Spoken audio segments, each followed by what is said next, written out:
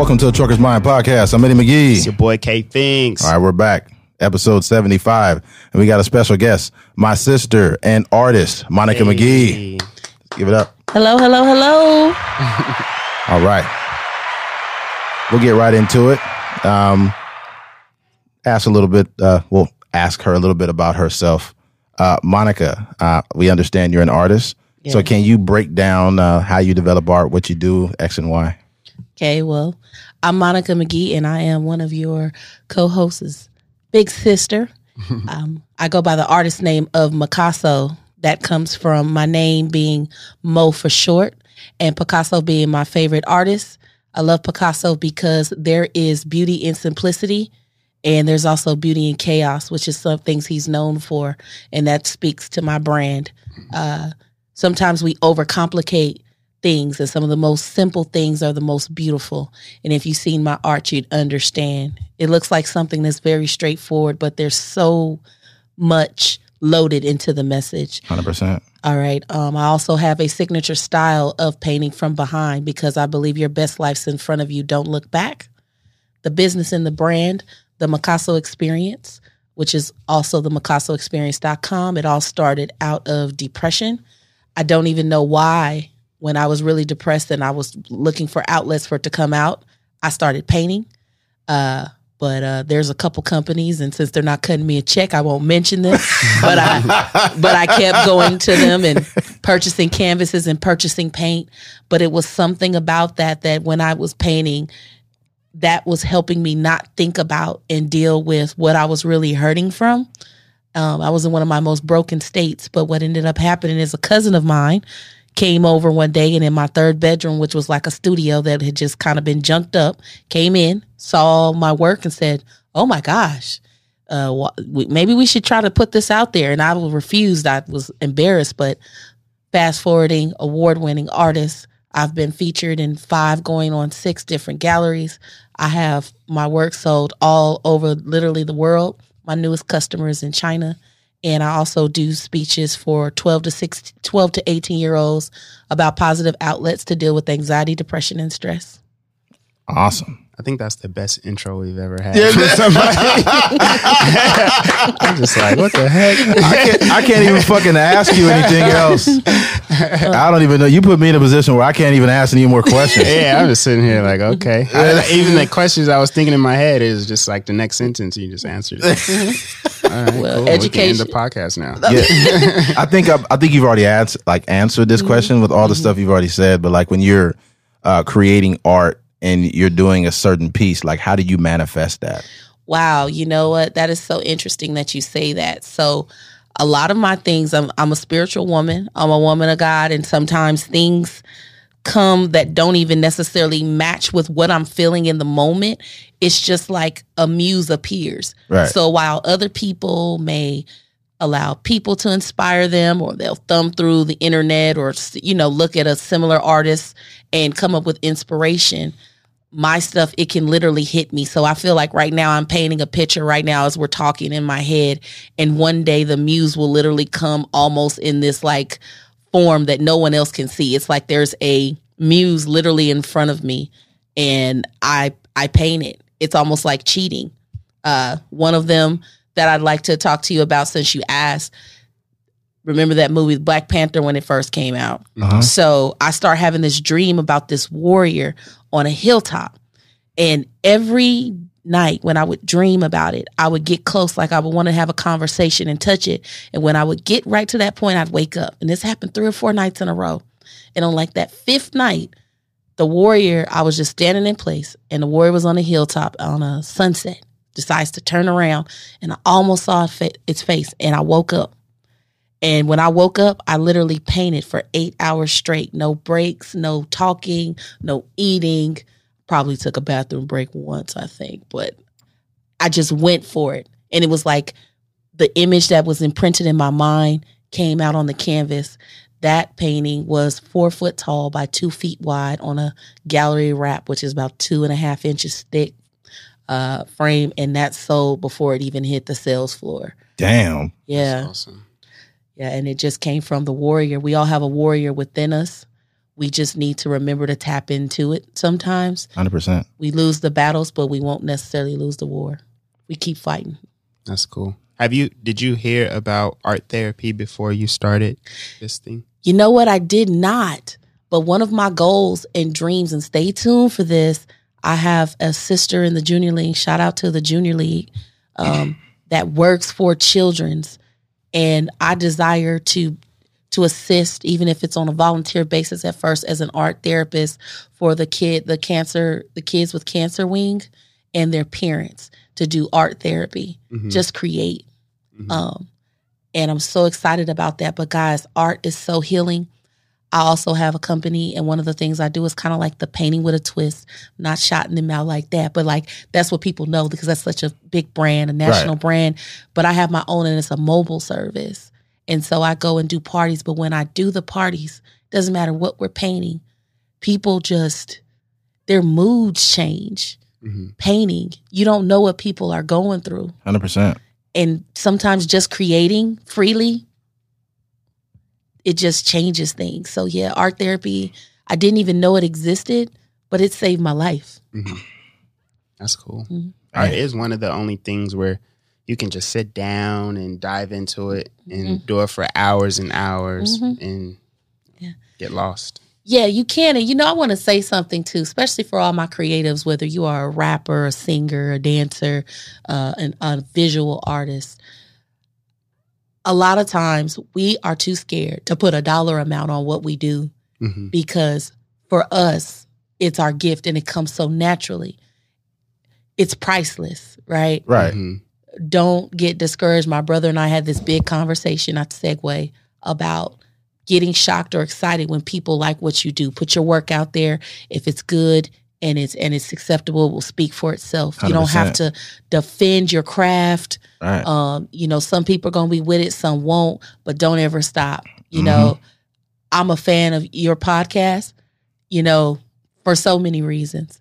I'll speak. I don't know if I don't want to veer off too much, but part of that is Understood. You guys and your craft.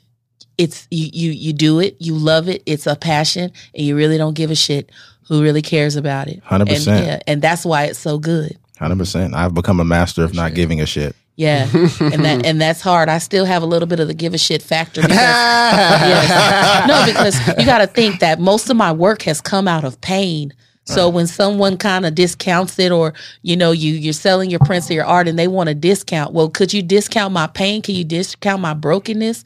Can you discount my depression? Right. Can you discount my broken relationship? Can you discount my depression so much that I wanted to take my own life? If you could discount that by 50%, you sure the hell can have a deal. If not, move around. There you go. Shit, man. Yeah, I became a black belt not giving a fuck. What's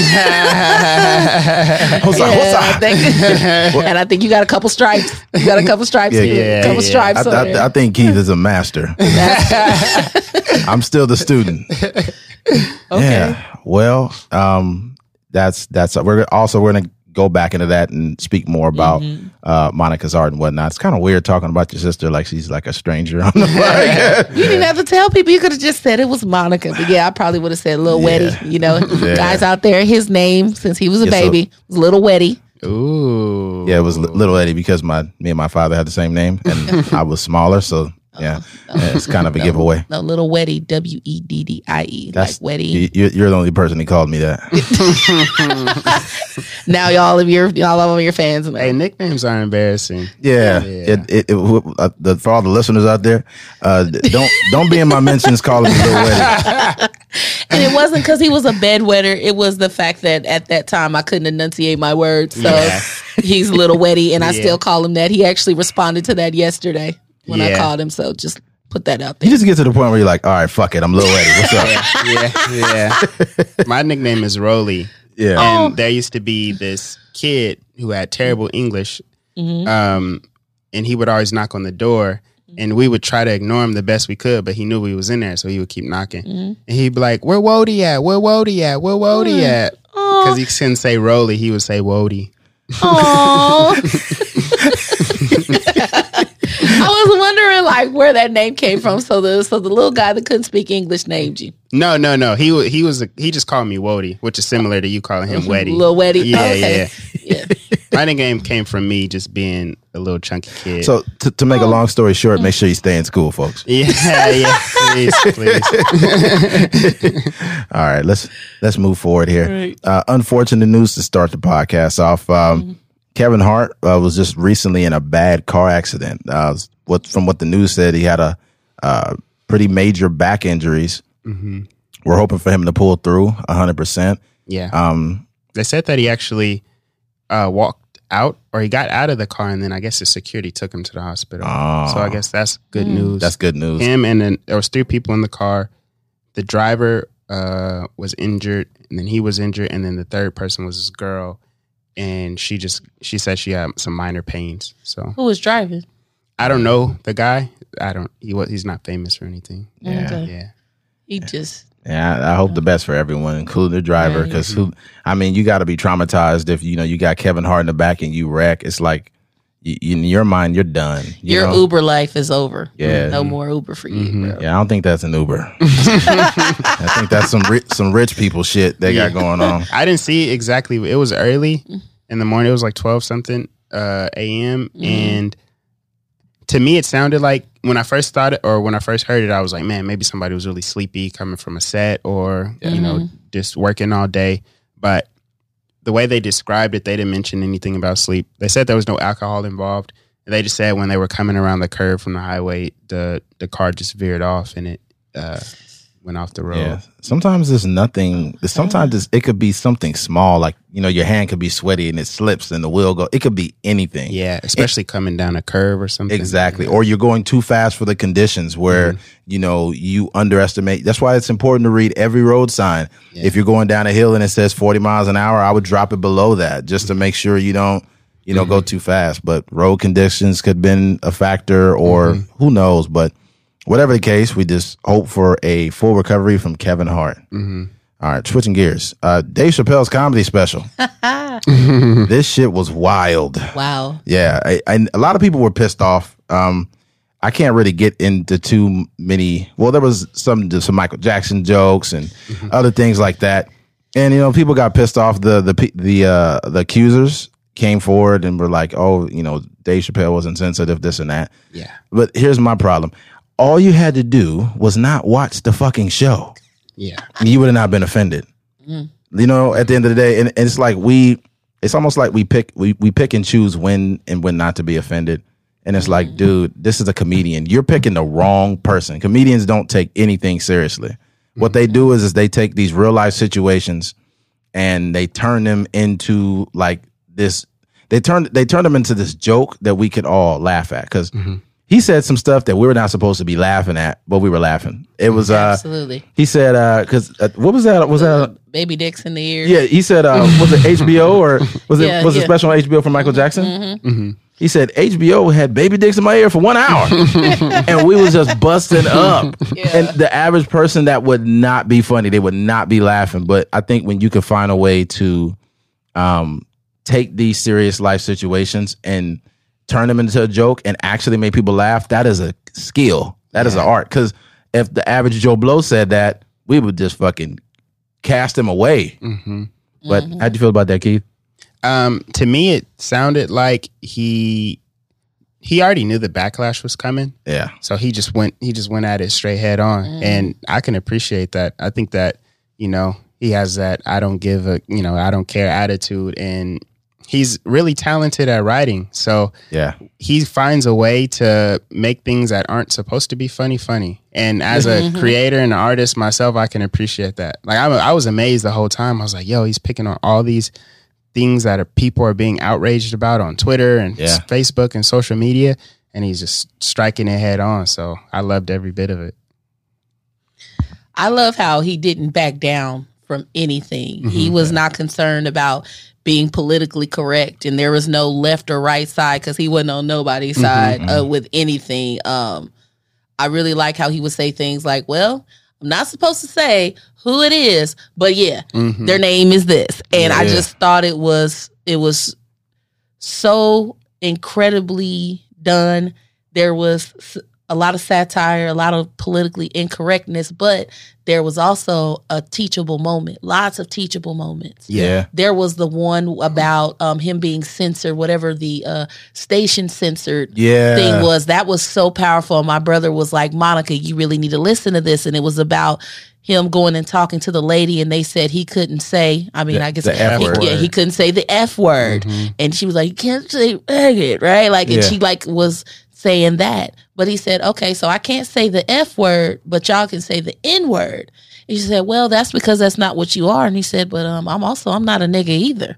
Yeah. And for me, that, I ain't gonna lie, my eyes lit up and I clapped a little bit because it's funny how something is acceptable at one rate, and then the other, you want to chastise somebody and label them as a basher, but you got people who would have been oppressed and have used the name to separate and segregate us for not even just years, but even centuries for that matter. Right. And so you picking and choosing when to be politically correct or sensitive is some bullshit and malarkey. And I think that he covered that. That's what the whole special was about. Yeah.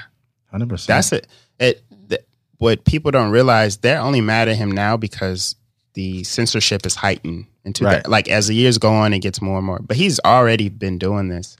Like he had the joke about how old is 15 years, like 15-year-old really, when he was talking about the R. Kelly case. And it was, he kind of brought up the fact that there was a girl that basically, like, I forget how the joke went, but there was a young girl that was like 15 years old. She escaped the house by chewing through the rope. And then there was another girl that I forgot, she basically stayed in the house for so many years. I forgot how we tied it all together. But the whole premise was you're treating one 15-year-old like this, and then you're treating another 15-year-old like this. You know what I mean? So he's been doing this sort of thing for a while and kind of like walking the line of politically correct and, making people mad. Yeah. 100%. But he's also doing a good job of turning the mirror on you. Yeah. He's making you look at yourself. Just like when he said, I'm going to do an impression. And he's like, dude, I'm going to ruin your life. It doesn't matter if it's 15 years, 20 years from now, I'm going to ruin you and ain't nothing you could do about it. Who was that impression of? They was like, Trump. He's like, that's you. Yeah. That was deep.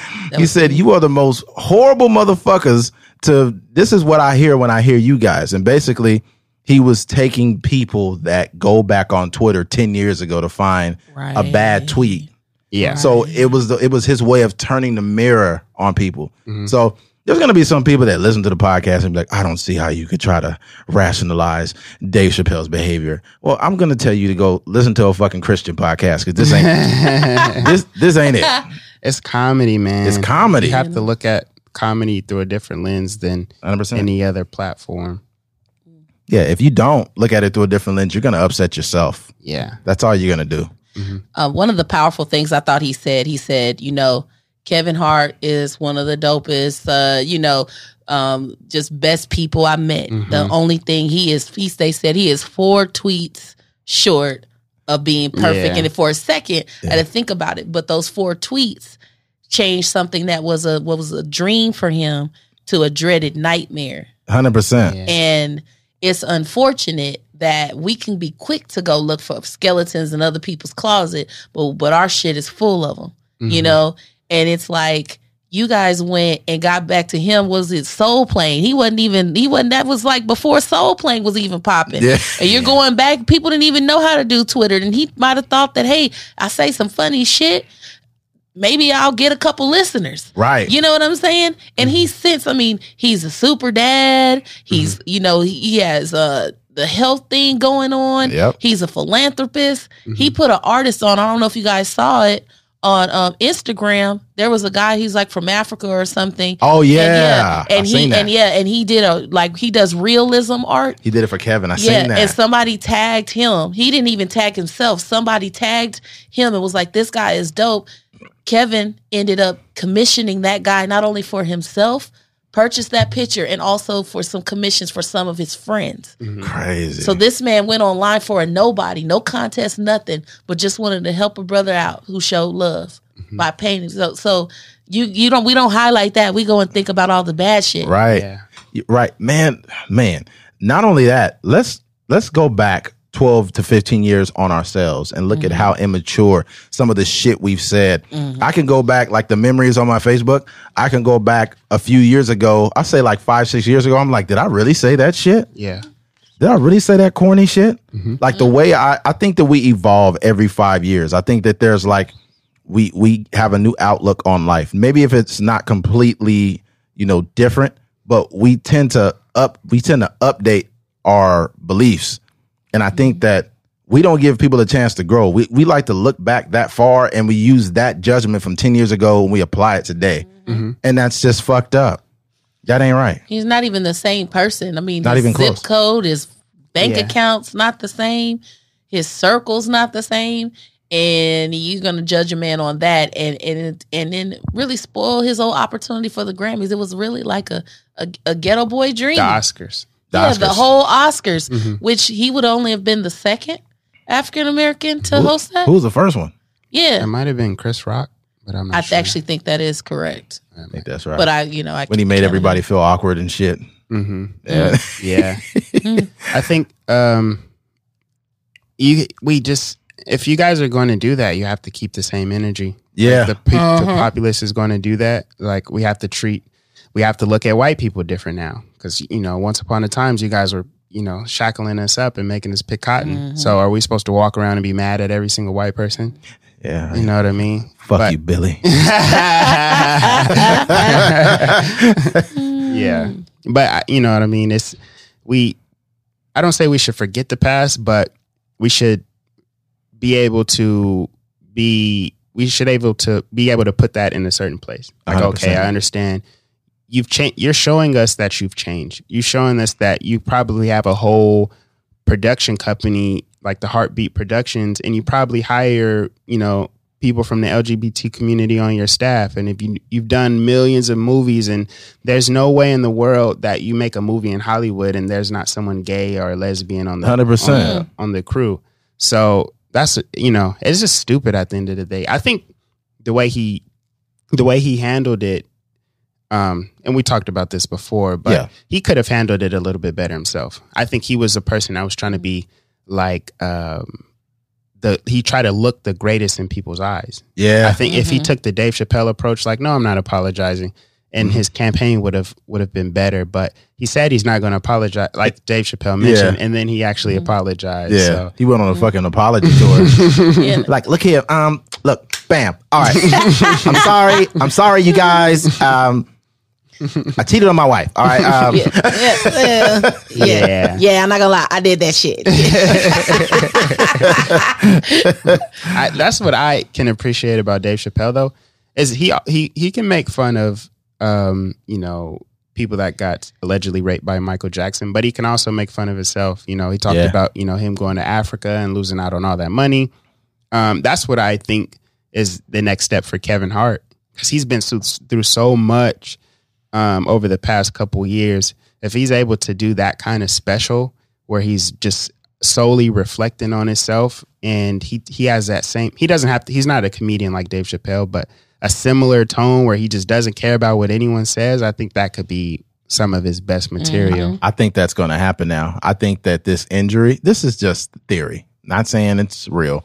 This injury that happened to him, he's going to have a new leash on life. I think that you hurt yourself, you almost die, and he's going to be thinking like, I'm not afraid of these motherfuckers. Yeah. Right. Like, I'm going to say what I want to say. Like, I'm Kevin Hart, So if he does that, if he jumps on the unapologetic road that some of these comedians are doing, especially like Andrew Schultz, man, it's going to be crazy. It's a rippling effect. That's what his best stuff was. A lot of people think that his best stuff was years ago when he first started out, when he wasn't as popular. And because he's so popular now, he probably has to censor himself a little bit. Oh, yeah. He can't say every single thing that he wants to, because there's sponsorship dollars. There's a whole different audience that's viewing him now. But I think, just getting back to the roots. Like, it's the same reason we always like artists' first and second albums. And then once they get popular and start going platinum, we're like, oh, man, it's cool, but I like the first album. Right. It's just because the audience is wider and you're starting to please different people. But, I think, like you said, something like this could get him back to his roots where, he has that small club vibe and he's going in there just talking about any and everything. 100%. Anything else? Oh no, I just wanted to kind of piggyback. You were, you kind of got to talking about the, I guess, kind of the reparations conversation of black and whites that only so long ago they were, I guess they forget about the whole racism thing. And I have a piece called "Time for Change," and it's a bunch of warp clocks like all on this tree. Also kind of piggybacking off Strange Fruit is where, they would hang African Americans. And I did that because we have a warped sense of time when it comes time to take accountability for the things we do. So we can chastise and put, allow Kevin to fall on the barrel of the gun, but we can forget that, y'all openly hung and called us niggas and, shot us with water hose, disrespected us, as people, but nobody's going back in your Twitter feed or the whatever they had in the 50s and 60s and throwing that back in you, because then it's when does it end? That's what I wanted to say about that. So if we're going to do time, make it relative to the situation at hand and stop digging for shit, because if you keep digging, you're just going to dig a deeper hole. 100%. 100%. Yeah. Yeah, that's really a complete thought. I'm sorry. Your sister gets deep. No, it's cool. It's cool. I like when people, I love listening, especially when someone has something very deep to say. That was gold. All right. Switching gears. The Straight Pride Parade. Keith, you could give us a little more info on this. I didn't do it enough. Do tell. I couldn't find as much information as I wanted to, but it seemed like it was not that many people. A bunch of straight people, which was essentially a bunch of people wearing MAGA hats and Donald Trump t-shirts. They basically, I guess, it was only, I read that it was only a few hundred people. Yeah. But I guess they were just walking through Boston and it got a little crazy. I guess there were some people from the LGBT community. They were out there protesting against the people that were protesting. And there were also, it was like there was marshals walking us by the sides of the people. And they had, it was like basically like homecoming where they had the floats and stuff out there. And oh my God. Yeah, it was pretty crazy. But I don't know. To me, I don't want to, if I was a person from the LGBT community, I wouldn't even give this energy because it wasn't even a real thing. No. It's not like people are lining up across America and they're doing this. It's just a few hundred people inside of Boston that are walking a few miles and, just showing their ass, basically. It was funny too. Some literally. What's crazy to me is the fact that we can't let people have their day or what they're doing. If you want to have a straight pride parade, let them do it. They want to have an LGBT parade, let them do it. But now it's just people love opposition. They love to battle each other when it's unnecessary. So the straight pride parade, first of all, I think that the LGBT parade is probably way more lit than the straight one, because the straight one is like, I love my wife. The LGBT one is like, yes, turn that music up. I love my wife. Hey, can you imagine? We kind of talked about this a little bit earlier. Can you imagine like the straight pride parade and then LGBT show up like, stop, get out of the street. Oh my goodness. Yeah. But yeah, it's lame, man. If and what it is too is it's basically agitation. It's an agitation parade. Let's call it what it is. They're trying to agitate the LGBT community. Yeah. LGBT had their own parade. Let them do their thing. Like, why are you so concerned about what gay people are doing? They're minding their fucking business. Yeah. But you got to have a straight parade. Yeah. Just fucking be straight. Why do you? The fuck do you need a parade for? I love my wife. I'm so dead. Adam and Eve, not Adam and Steve. Fuck out of here. I guess for me, I try to figure out, why and how has it become so important who somebody lays with at night and who they love. In some cases, there are people who looking at them, on a regular 9 to 5, you wouldn't really know one way or another. You could have your theories, but it shouldn't be enough to distract the workday. So is it like, hey, my name is Donald. I have 5 years of this experience and that, and by the way, I have a husband. Okay, is that necessary? Right. And I'm not saying that you should feel obligated not to say anything, like you have to keep it private. But hey, I'm very straight, but I'm not going to tell you, hey, okay, I have a boyfriend or I'm engaged. Like if it's not necessary or pertinent to share, right, why the fuck is it a point of conversation? Yeah. That's the part that gets me. I think that's the most frustrating thing. I can't even really share what my vantage point on it is. The only annoying part for me is that you live and you be great. You do you. You live your best life, but you don't have to force what you feel, how you feel, who you love on me. 100%. And that's really all it is. I'm not going to chastise you. I'm not going to, stop talking to you, being your friend. But whoever you are dating, whatever it is you believe in that, whatever, there's some people do all of it, Yep. and I still feel the same way. That doesn't affect my bottom line, my household, and who I'm dealing with. As long as you ain't messing with who I'm dealing with. And if you are, you can keep that nigga.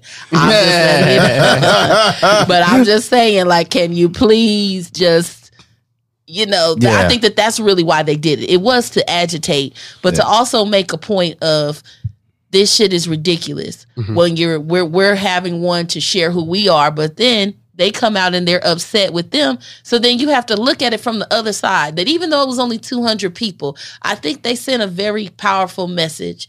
I'm not saying a MAGA or anything like that, but just looking at it, playing devil's advocate. If 200 random MFers can just come out and say, we are having a straight parade and it makes national news or it's click-worthy, then they got what they set out for. Yeah. Don't give them that. If you are a proud LGBT, and I think there's some extra letters now because some new shit's come up. If you're that Elemental P. No, and I don't mean that in no disrespect. 100%. But what I'm saying is, I don't know enough about what's going on in that to really judge. But stop letting people, whoever they are, get your go. You have made a choice, or if you don't feel it's a choice, you feel you're born that way. 100%. Rock with who you are. You don't have to keep proving stuff to people. I think silence sometimes is the loudest that you can speak. Yeah. Because the fact, if you guys just didn't show up at all to that shit and just let them look ignorant, right, you would have really sent the message that, hey, we are comfortable with who we are. But if you want to go ahead and mock us, you go ahead and do that, boo-boo. But we're going to go ahead and destroy what you started by just giving it no attention. Right. But we are the kings and queens of copycat. So it's going to start popping up in conservative cities now because of the way you responded. All you had to do was do nothing. Right. That's the truth. I would like to compare this to something else, but it's different. When Black Lives Matter came around, all of a sudden you heard Blue Lives Matter. Which one was first? You know what I'm saying? So when the LGBT had the Pride Parade, all of a sudden you hear about this straight parade. The one that comes second is typically the one that's agitating the initial party. But like you said, if you don't give that energy, then the shit will go away. It's just going to look like a bunch of stupid motherfuckers. Right. You can't, there's no such thing as a one-sided argument. It takes two people. So if you got one motherfucker yelling and one just standing there looking at him, who's the one looking stupid? Right. But so you're protesting the protesters. That shit just gets confusing. Yeah. So then you're going to have a new set of protesters that's protesting all the motherfucking protesters. And we just out here protesting and we don't even really know what the fuck we showed up for in the first place. So I just want to encourage everybody who maybe you guys have jobs or extra money and time to spend doing this silly shit. Can you please stop? Yeah. Because there's a whole lot more going on the road. We got mass shootings, people shooting the shit out of people for no reason. We got hurricanes happening. And we still got that motherfucker in office. And we ran out of Popeye's chicken sandwiches. And we ran out there. You folks went and just you didn't upset the lady from New Orleans. She ain't got no more Popeyes for you. No more Popeye. What did she say on the commercial? You gonna love my chicken. I guess we loved it too much. I mean, see, it's just more problems in the world. There is no more chicken. All right, but we got time to be upset about a damn 200 people parade, and they all might have been friends. Like they could have been getting high. Like, hey, don't you think that'd be some cool shit if we go and have a fucking straight parade? Yeah. Fuck it, let's do it on Saturday. Yeah. You know what? I wonder like if like you could literally stop the parade by just giving everybody Popeye's chicken sandwiches. Like, oh my God, I hate you guys. Is that Popeyes? Yes, bitch. Fuck these protesters. I need my spicy. What do you think could unite the gay parade and the straight parade? Do you think there's anything? Well, like a common ground? Yeah. What do you think would be the common ground where we could at least be respectful? Man, that's a really good question. There is a common ground. What is the common ground? Popeye's chicken sandwiches. I knew some silly shit was coming. Popeyes don't really spend a lot of money on marketing. No, they just had the black woman on there like, I made my Louisiana chickens fried and I got it in a shrimp bucket. You gonna love my chicken for $4.99. Yeah, notice one part of the flow. Do you think that was just a stunt, or was that really a chicken travesty that we just experienced? It wasn't a travesty. It was a huge success. Yeah. They made like $26 million in a week or some shit. That's a lot of money. That's a lot of money. This is like, to paint a picture. I know we're going way left, but to paint a picture, like imagine all the chickens they just fucking these chickens up.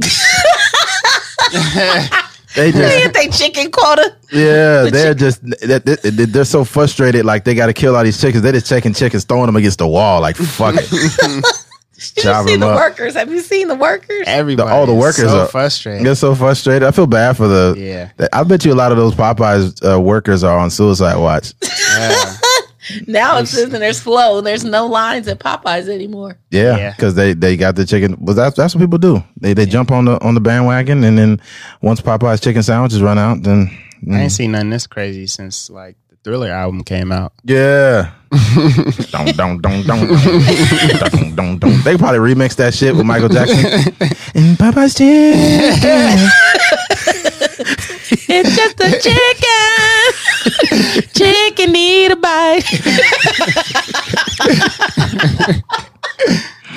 Oh my God. Oh, That's okay. wild. That had nothing to do with what we're talking about. Sorry. It did not. But it's okay. For everyone that was in the Straight Pride Parade, I mean, more power to you. But more power to the LGBT Pride Parade also. I think I just hate the conflict though. 100%. Because even at the Gay Pride Parade, there was people there from the straight community. Yeah. They had signs. They said one sign said something like, Jesus doesn't love what you're doing, but he loves you. Mm-hmm. And I think that's maybe as far as some Christians are going to get. You know what I mean? Yeah. He's not out there calling you any sort of homophobic words or anything. He's basically saying, this is what I believe in my Bible. And, I believe what you're doing is wrong, but I still love you. I think that's okay. You know what I mean? I'm not gay, so I don't know how it feels to be like, hey, Jesus doesn't love what you're doing. But I just don't like the conflict. Like, I feel like a lot of those people are going only to argue. Some people are going to throw stuff or whatever.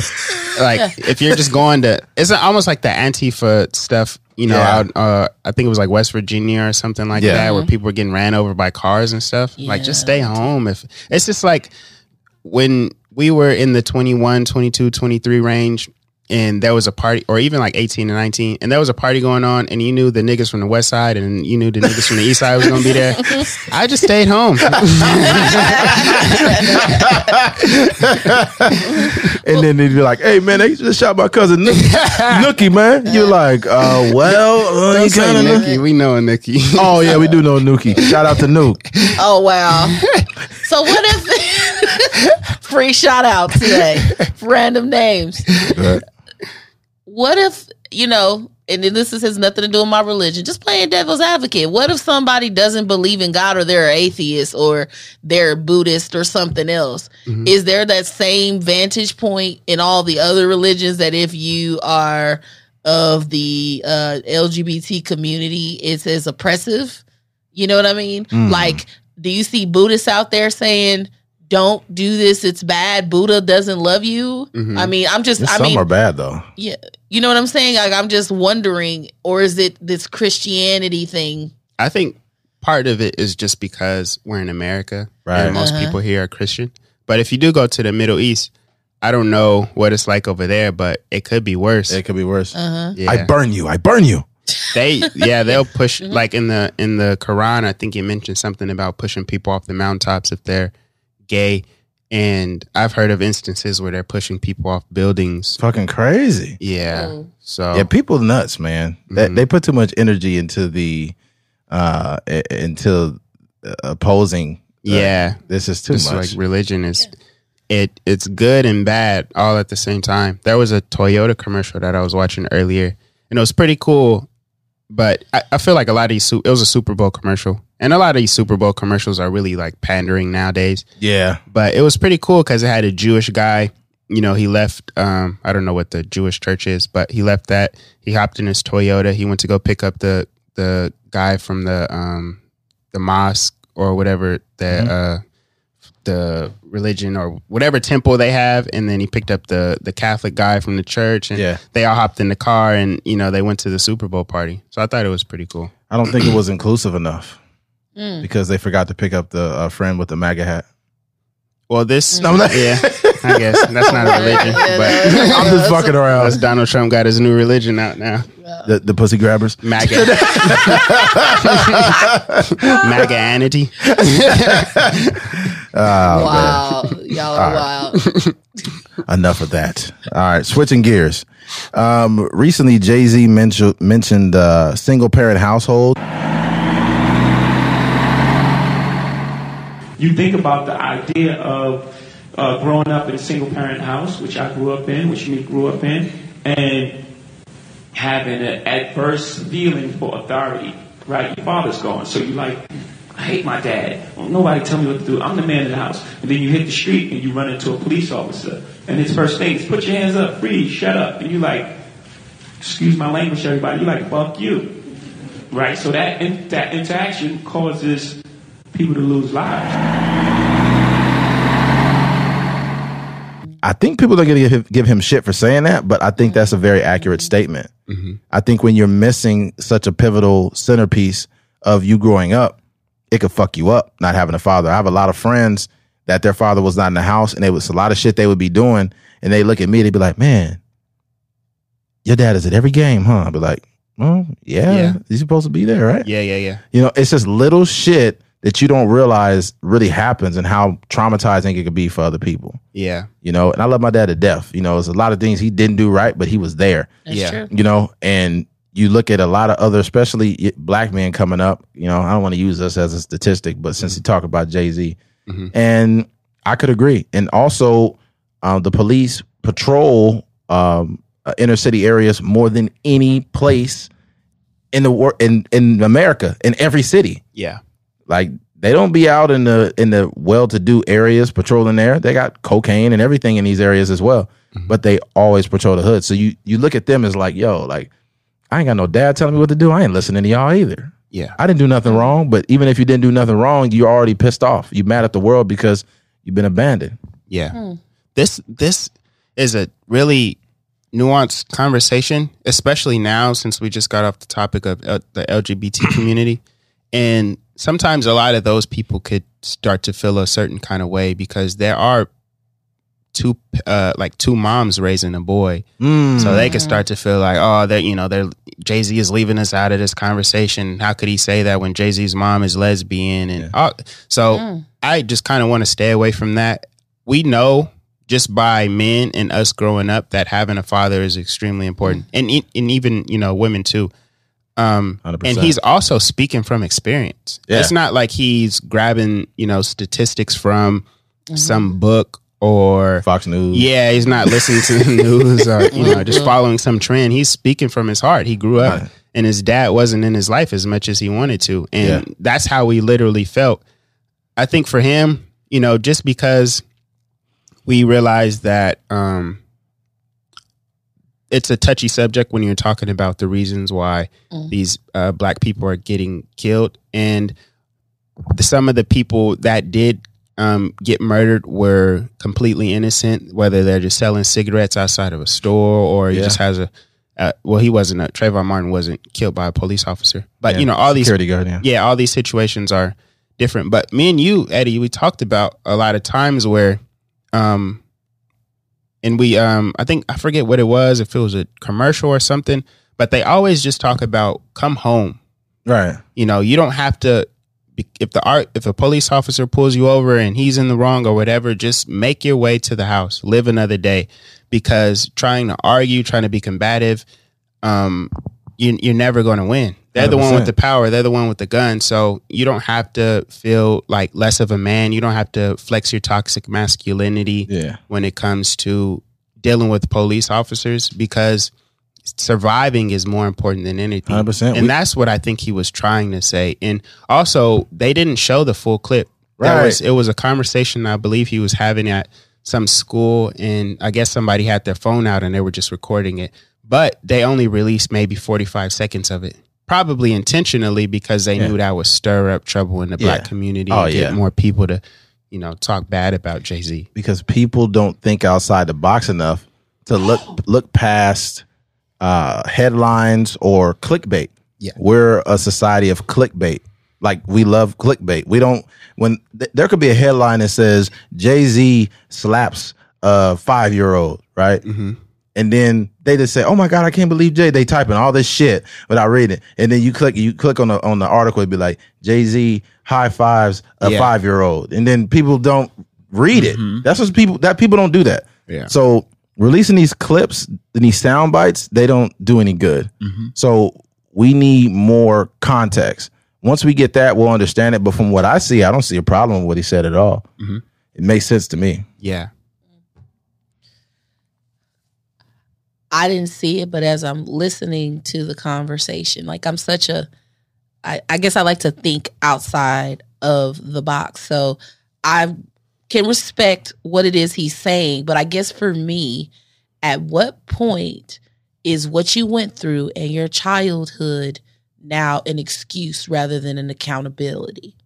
Because I'm not going to go there about my brother and I's upbringing, but we had a non-traditional I guess upbringing 100%, and we could definitely fall into that fucked up category, and 100%. That's all you can be.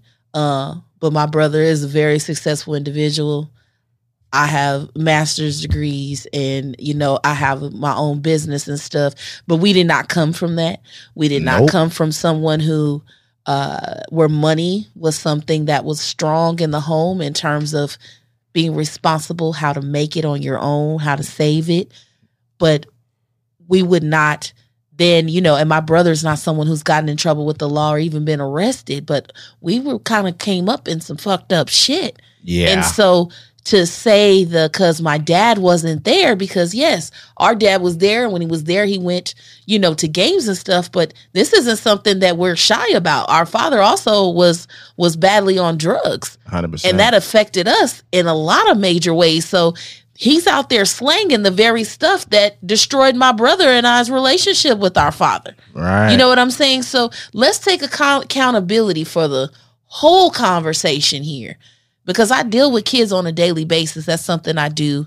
outside of my art is Achi's children, and you can tell they're angry about something. They're angry about something or somebody in the house, and the respect issue is not there.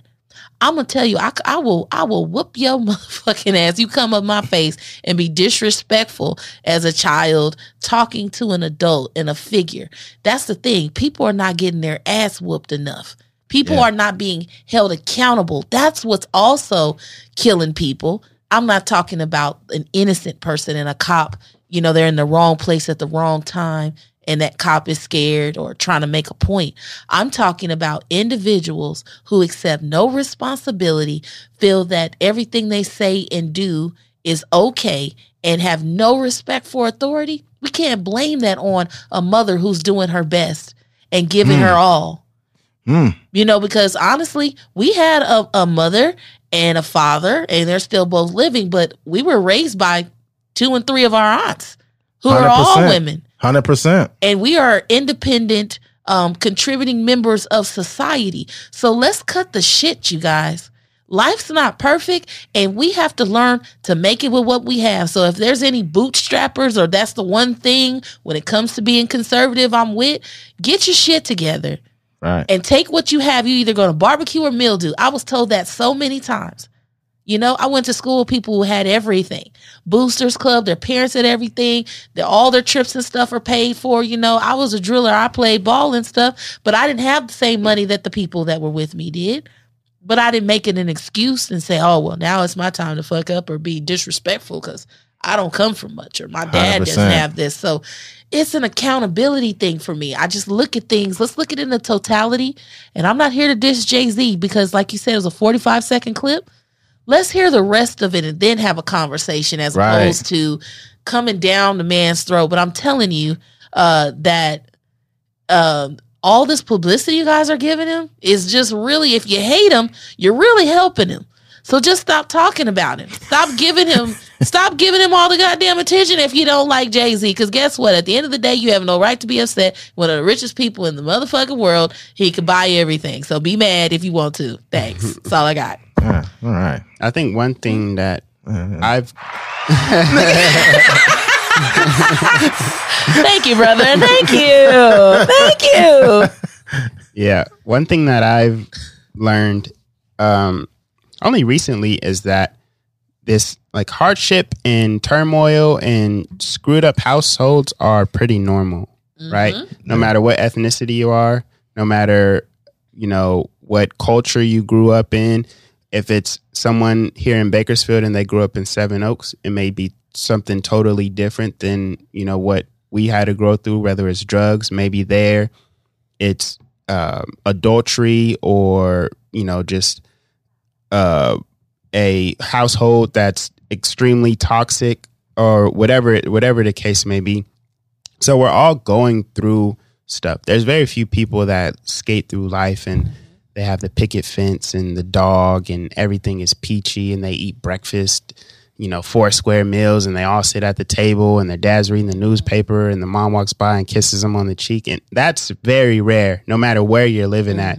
So I think if we understand that, we can stop, like you said, we stop making excuses for ourselves, because everyone is going through something, but some people are still becoming extremely successful. Some people are still able to avoid the law. Some people are still skating through situations and being unscathed. So. Yeah, you really sound like a film director when you kind of painted that picture. Mother walks through, kisses his on the cheek, like you were writing a fucking script. I was watching it too. So I was watching it, and I'm like, what are they gonna do next? What are they gonna do next? I could see the dog just fucking panting with his tongue all out and shit. You got bacon, eggs, and toast on the table. Oh my Mommy, goodness. where's my Capri Sun? You know what? There's so many layers to this, though. I think that there are multiple things that could be true. Another one is, like you mentioned, it's not an excuse to, you know, disrespect authority, which is 100% correct.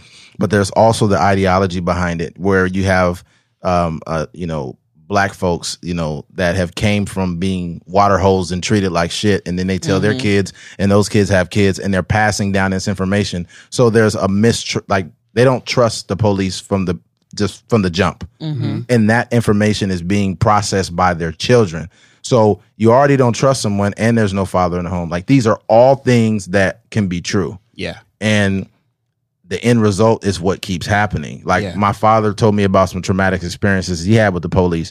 But me and Keith have been out, and we've been pulled over by the police, I think at least a few, like two times at least. Mm-hmm. And they had to leave us alone because my father embedded in me, like, when you see the police, you respect them. Don't talk over them. Don't speak unless spoken to. Like, he's giving me all these pointers. And as a black man, that's helped me. Now, someone listening to this, you're going to say, oh, it's not that big a deal. Let's be very clear. Whether you want to acknowledge it or not, there is an ideology that exists in police departments. Oh, he's black. Oh, he's guilty. He did something. And they have these statistics. Oh, 1 in 4 blacks have a valid license. Oh, this and that. And that's why so many black people are being arrested for the same crimes. They're 4 times likely to go to prison for for a longer sentence than their white predecessor, I guess you could say.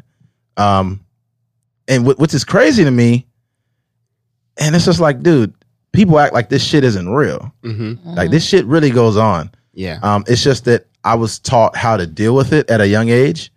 And that's why I haven't been in any trouble. And I also respect authority, but I also know when I'm being fucked with at the same time. Right. Mm-hmm. So if you're fucking with me, you pull me over for no reason and ask me, hey, so where you going? I'm like, home. Mm-hmm. Like, oh, so do you know Tyrone Jenkins? I'm like, no, man, I don't know who the fuck you're talking about. Yeah. And they ask you this shit because there's an assumption that you may be in a gang or you may be doing this or that. But regardless of what it is, don't feed into it and make sure you respect authority even when they're being disrespectful, because you need to make it home. Yeah. There's like generational trauma too that's happening. 100%. And I know the situation, like you mentioned, Dad being messed with. I actually remember sitting in the car in the back seat, looking over and watching the cops literally beat the shit out of my dad. And when he got back in the car, he was literally deformed. And I remember my mother, my brother who was in here, myself were sitting in the car, and I was in the front, and they pulled us over. And I don't know if my mom's lights wasn't on or something happened, right? And the cop came over and was just like, ma'am, and I think it was more of a warning, and that's all he had intentions. I was hyperventilating, like losing it. And for years, if I'd see a cop on the side of us, in front of us at a thing, I just automatically feared the police. The lights, everything about it. The situation was traumatic because when I see police and I see the lights, that equates that somebody's getting ready to get beat down. When in actuality, that was a fucked up situation. Mm-hmm. But not every cop is bad. It took me a long time. My mother had to calm me down. It was so bad that the cop said, ma'am, just be careful. Make sure they're all in the seat belts. Good, have a good day. Because he didn't know how to deal with the fact that there's this little girl in the front seat literally losing her shit just because he walked up. He could have been trying to give us a damn lollipop. Mm-hmm. But I was fucking traumatized. Yeah, you said it. And here's the thing. Even after that happened, our father never said nothing like, fuck the police, they ain't shit. He didn't. He said, make sure you're doing what you're supposed to and understand who you are and that you're in America and this is what happens. But he never said that every cop is bad. And so even though it took me years to get to that point, that's still how I feel. Mm-hmm. I survived that trauma, but we passed down not only generational curses, but we passed down trauma. Mm-hmm. I think the only way to do it is to change the narrative in the conversation. 100%. Yeah. 100%. One thing, this is a little bit of a tangent, but there's this idea that there's not really good or bad. Right. Mm-hmm. So the person that's maybe disrespecting you, and he may be like 12, 13 years old, he may not necessarily be disrespecting you. He's just a funnel for the stuff that he's learning at home. 100%. Because there's some kids that I used to work with that would cuss a lot. And, you're not supposed to cuss at school, especially around adults. And it would be certain instances where one of the supervisors at the job will call a parent and be like, hey, your son is cussing a lot. He's cussing at the kids and stuff. She'd be like, oh, that's all? And then she'd be like, yeah, that's not, you're not supposed to be cussing here. This is a school. And she's like, okay, yeah, just let me know when something else happens. And then that's the end of the conversation. Mm-hmm. So everyone's upbringing is different. Even there is universal things that we believe is wrong, but in a certain household, that may be okay. From our upbringing, maybe really strict, but someone else, it may be okay for them to come back home after the lights are off, or cuss, or I don't know, whatever it could be, drink when you're 18 or whatever the case may be.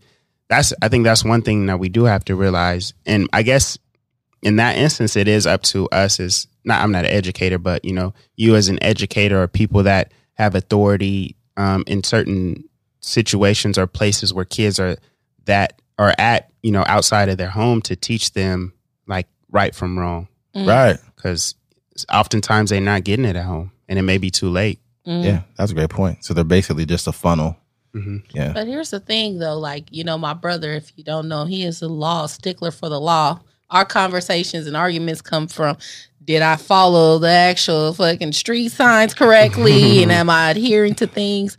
And the interesting thing about that, though, guys, is that laws and rules are put in place for a reason. They're for really universal order. So if in your household, it's okay to cuss 10, 12 years old, if you turn up blunt and all that, and I'm not saying that's right, but that's your business. But if you come to a place of employment or education forum, whatever, and they have the laws, while you teach them and you practice freedom and freedom of speech and whatever, speak your heart, do that where that law or universal rule is acceptable. Don't bring it to the educational forum or different stuff like that. And that's how some of the police stuff comes into play. Because we have people that think it's cool to challenge the police when the law is, if you pose the threat or they can, believe it's a threat, they can act on that. Whether you're 12 or you're 200, whatever, they feel threatened, and that the definition of threatened is going to be, kind of ambiguous, right? 100%. Yeah. So, yeah, it's funny is you could hear the quotes without her seeing it. Like the way she said it, you could hear the quotes. It's like posing a threat. That's funny how you could really like hear it. Yeah, but no, 100%. I agree with you. We just got a lot of work to do overall as people, because cops are also people. Absolutely. And, they do a job, but they're people, and I think we should generally have more respect for each other. Yeah. And especially don't try to use certain situations as a scapegoat. But we need to get more of the conversation with Jay-Z before we come to a complete thought. But we have an idea. Right. This is just more of an idea. All right. Switching gears. News anchor.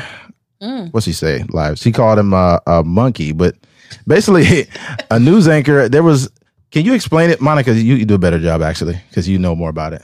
Sure. There was an incident where two co-anchors of a news station, I don't know which one, and we'll keep them, I believe anonymous. It was, the zoo was Oklahoma City. Okay. So I'm guessing it was Oklahoma. It was. You're correct. So a news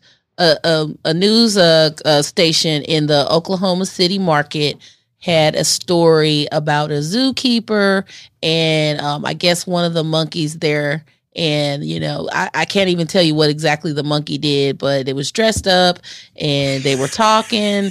And at the end of the clip, they were just something about Mr. Monkey, this and that and the other. And then, you could hear the newscasters in the background talking, and they were like, closing up. And she says, yeah, that monkey, yeah, you kind of look like that monkey.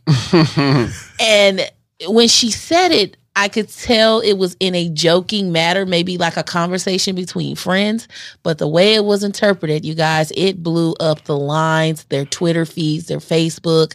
It was, I think it shocked him because the actual newscaster, for those of you who didn't know, the male counterpart was an African-American male, and it was a Caucasian lady, his co-anchor, who made the comment that he looked like a monkey right as this piece of news was happening. And so there was a conversation that took place. And my question I posed to my brother earlier was this apology, the response, was it just due, or did he kind of go too easy on her? Personally, I felt he did a great job at how he responded. And there was a lot. We'll punch in that soundbite. But No, I felt he did a great job at how he responded. I think that he didn't go crazy. Like he didn't. Some people think that you should have a certain response based on the situation. And I think you handle the situation however you handle it. I just think it was a teachable moment, as he mentioned.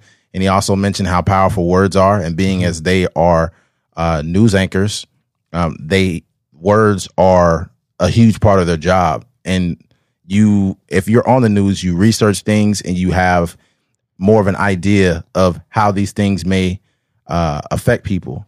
Like words are powerful. So I don't know how she didn't understand that could be seen as offensive. Like, I'm not one of those guys that's offended by everything. I feel like her intentions were not to be offensive. I think that, she probably talks and laughs with him a lot.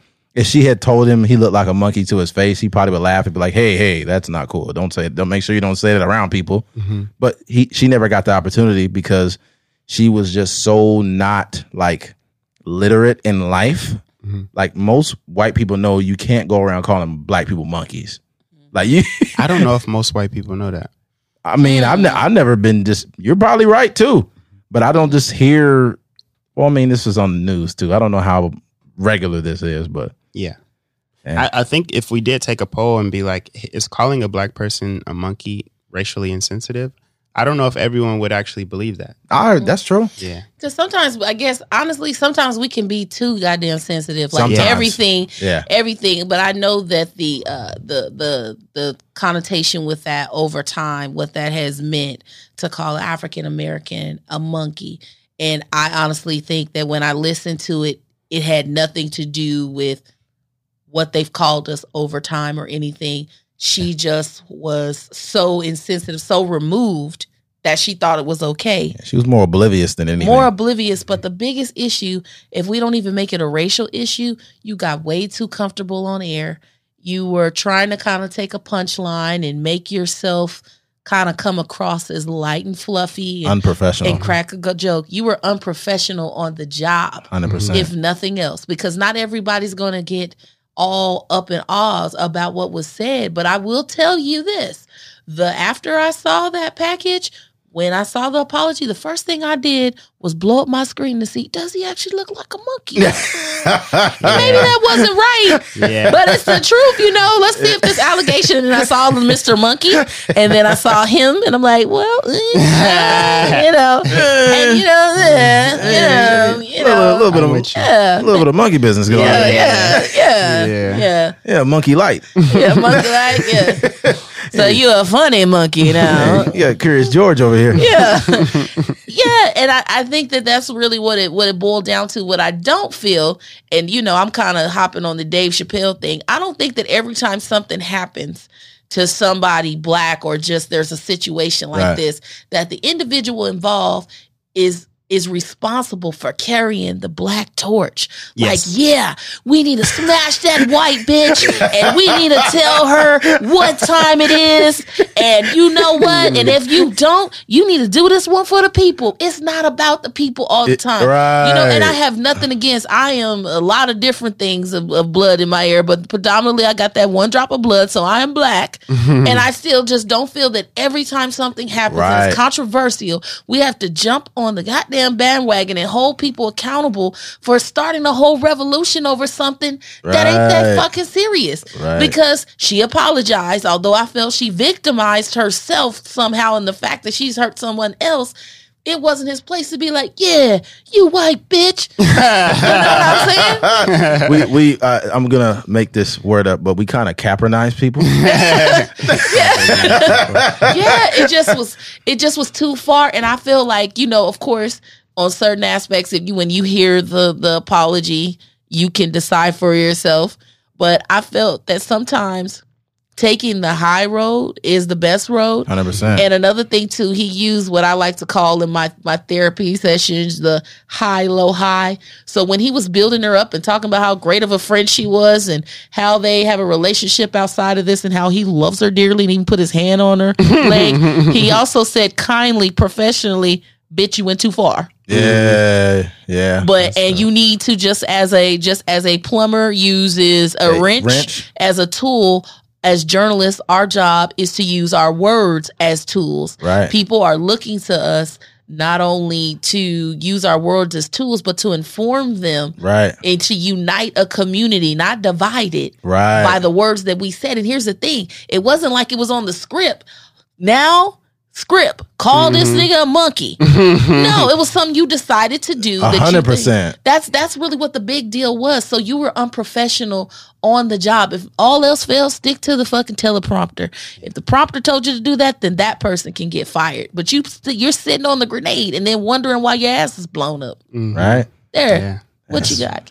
I think I got 3 points. I have to say them in order so I don't forget. So one is that white people are sometimes not always racist, but they're just culturally clueless. 100%. One thing I also want to do is get rid of this idea that black people look like monkeys. And then also, like, the third thing is I'm kind of with you. Like, the way that they were editing the package, they showed his face and then they showed the monkey's face. He's like, they got the same skin tone. And those cheekbones. Is that Bubbles? You got fucking Bubbles over here. George, come here, George. Oh man. But yeah, that, like, the as far as the whole black people looking like monkeys, I know there's a historical context, but it's 2019. I think we have to stop giving these kind of things power. Right. Because, like I said, I mentioned before, I don't think white people are understanding of every racial undertone that goes on 100%. against us. You know what I mean? Whether it's watermelon, chicken, all these things. I don't think white people are researching like every single thing that black people get bothered by. Nope. Right. So I think, like, she just had a mishap and it was stupid. And like you said, she should have just stuck to the script.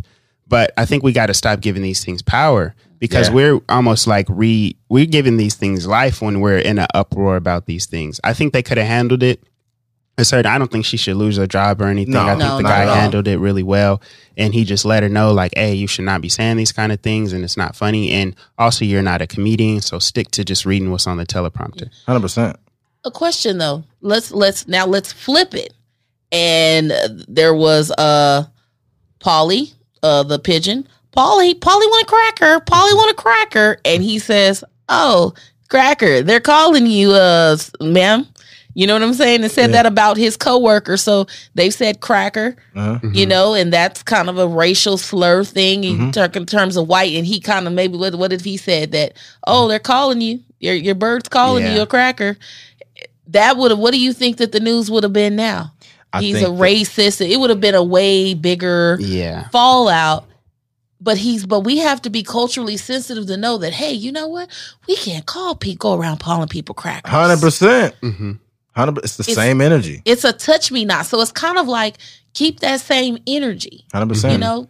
Because they'll be ready to crucify him. It would be all over the place. Job loss, all these other things. There wouldn't be a teachable moment and let's get on TV and do a public apology. 100%. Not only was this a teachable moment, but like I mentioned before, we're simultaneously learning and unlearning so many things that as a culture, as white, black, Asian, whatever we are, we aren't always cognizant of what we say. So we can be guilty of some of the same things we persecute people for. Like, okay, what's another one? The LGBT. We're still trying to learn all the proper words and the wording and what to say, because we don't always get it.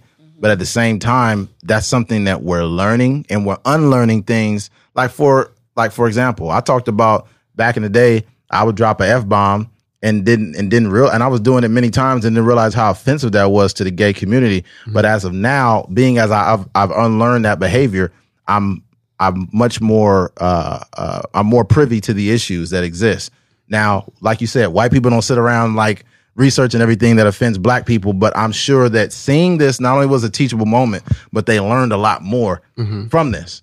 So we've seen the shit that happened. We can move on from that. And don't be calling black people monkeys anymore. Yeah. Because that might get you fucked up. You know, it's funny. I called this lady I saw, and I mean, she wasn't dressed like super, like with a dress or anything like I have on. She looked just like a woman. And I said, "Such and such, ma'am, could you do this?" Or "Such and such, ma'am, can I help you?" And she just looked at me like I was crazy. and goes to the bathroom when it comes back. And I was just like, ma'am, is there a problem? Is there anything wrong? She says, well, first of all, I identify as a male. And I said, okay, so let's run this back. First off, what's your name? Okay, your name is this. Okay, there's nothing here that indicates or says an F next to it versus an M. Right. And if you identify that, I am not here to fight you, and I apologize that I have 100%. offended you. Yeah. But you don't have the right to get upset with people who don't know and understand what's going on. Right. Educate. All So right. maybe that means next time I talk to you, either I'll give you the correct pronoun or I'll just call you by your first name, which 100%. is just subjective. Right. I'm just a ma'am, sir kind of person, a Mr., Miss, or Miss person. And if you don't like that, it's okay to make it clear, but don't come at me like Right. I've disrespected you and I don't know you. Right. Like, you know, don't misgender me. I'm like, I'm sorry, Yeah. Amanda. You I'm don't, sorry. yeah, exactly. Amanda. Yes. Pun intended, right? I'm just saying, like, we have to make sure that we're not getting upset about 100%. things that we haven't even explained or we could see. Right. Now, if you have one on here that says, please don't call me Miss, I am a Mr. or I identify as something else, then I did that. That might be kind of petty. 100%. I just think that's a great point. I just think we all need to do a better job of realizing that we're not all on the same page. Right. We're not. So I'm not up this chick's ass about saying the monkey thing. She said it and laughed, but she's obviously this is the first time. What I don't like about her though is all the fucking waterworks. Like, Yeah. I'm so sorry, but I didn't mean, I didn't think I'm offended. That's not that I want to serious. apologize to all the people. Like, it's like you put so much pressure on this white woman to apologize to like the whole black community for something she did. And it's like, look, man, it ain't that deep. But it's a lot of black people who are hypersensitive to this type of shit. Yeah. You know, me, I was laughing because I could tell she's good. They're going to fucking fry her ass. So I was laughing Like at chicken, huh? it. Yeah, if you know what I do, I'm the type of guy that if you like, yeah, you look like that monkey right there, I'll be like, hey, come here. Come over to the side real quick. Okay. With me, you know, I might laugh or I might tell you something's not right. Don't do that anymore. Yeah. Like, don't do that. And it's like, oh my God, Eddie, if I offended you, I'm so sorry. Like, don't cry. Okay. But don't fucking do that anymore. Because now what's going to happen is if you go outside and you try that with some other black person, they might fuck you up. Yeah. If you misgender someone, they might fuck you up. You know, and if your intentions are to be intentional, that's one thing. But if it's non-intentional, we also need to do a better job on both ends, not being hypersensitive and trying to educate people, you know, so they'll learn. Yeah. There's some females with a lot of nigga strength in there. Beat your ass.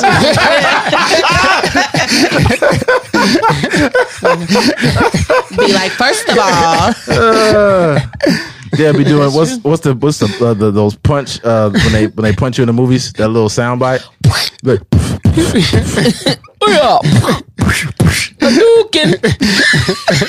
Soryuken. Chugly. Oh my God. We need more icons because this mouse shit ain't working. All right. Gosh, that was funny. All right, switching gears. Wait, is there any other animals that humans look like? One is a monkey because supposedly we evolved from them. That's Two is I seen a lot of motherfuckers that look like a lot of shit. Yeah. Like what? I seen a motherfucker look like a toucan. Damn. You look like the Fruit Loops nigga. Anybody with a big nose look like a toucan. Yeah, or Okay. fucking Gonzo. Gonzo from what's the show? Sesame Street. Oh yeah. I seen a lot of motherfuckers walking around Bakersfield looking like Oscar the Grouch too.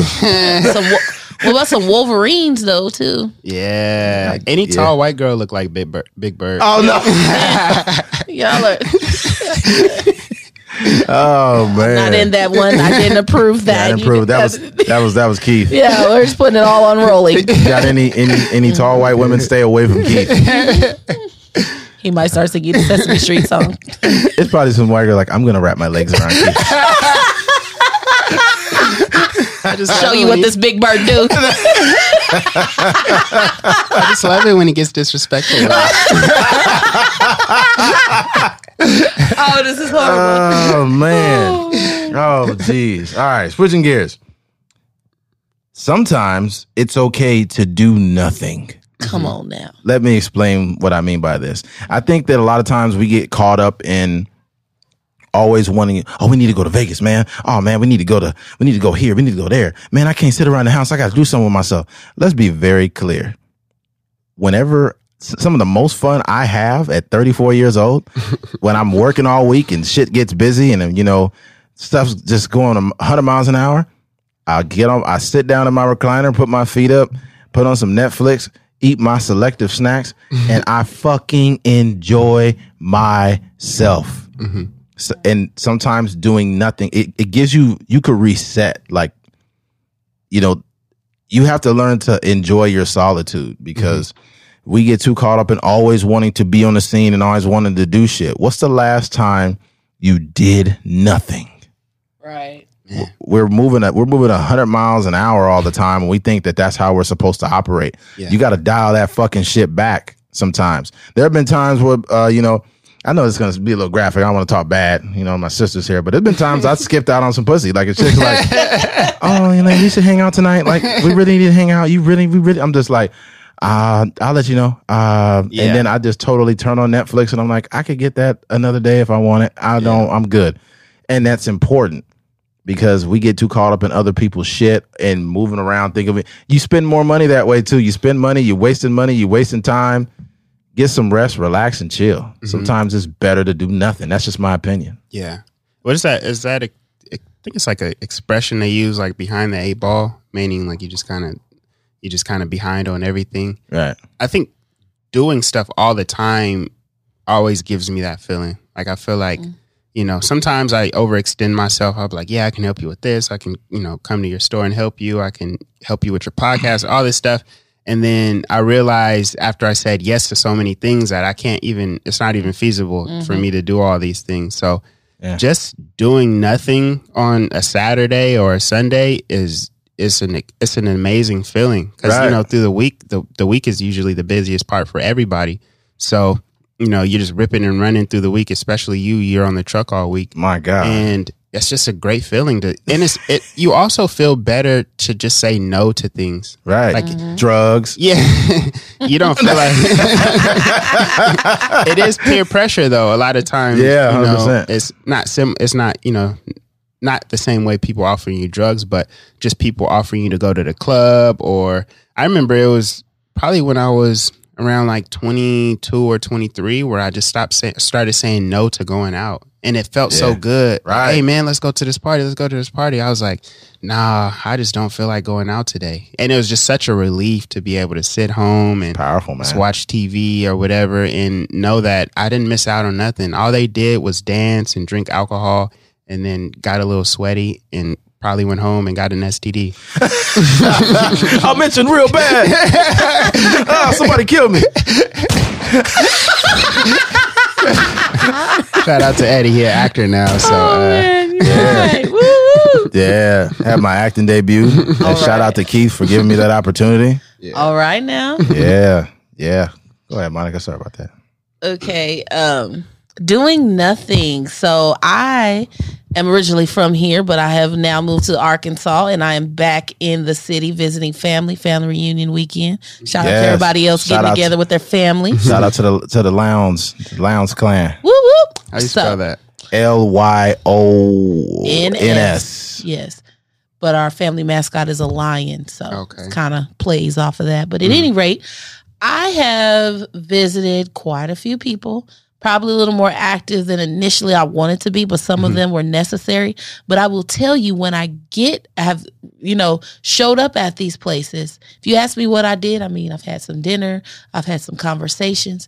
I've not been to a club or done anything extra special. Most of these places I could have thrown on a t-shirt and a pair of sweats.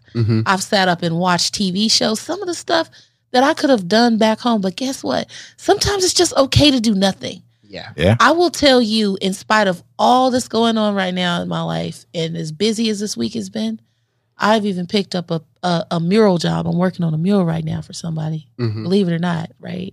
On vacation. I feel so relaxed because You know, so it's like, man, you got to do this, you got to do that. I don't got to do shit, technically, right? And I love it. And it's like when I go back, I'll think of all the different things I did, and none of it's been anything that's just super crazy. No amusement parks, nothing extra. But I feel so refreshed. Sometimes just stepping away from your day to day and taking that time to think feels amazing. Yes. 100%. Yes. Yeah. There have been times that I've stepped away from money just so I can enjoy myself at home. Yeah, that's crazy. And you know what? That's what's sad too, because I'm missing out on certain things. I'm sitting there counting in my head like, okay, I could have done this and that. Yeah. But you know what?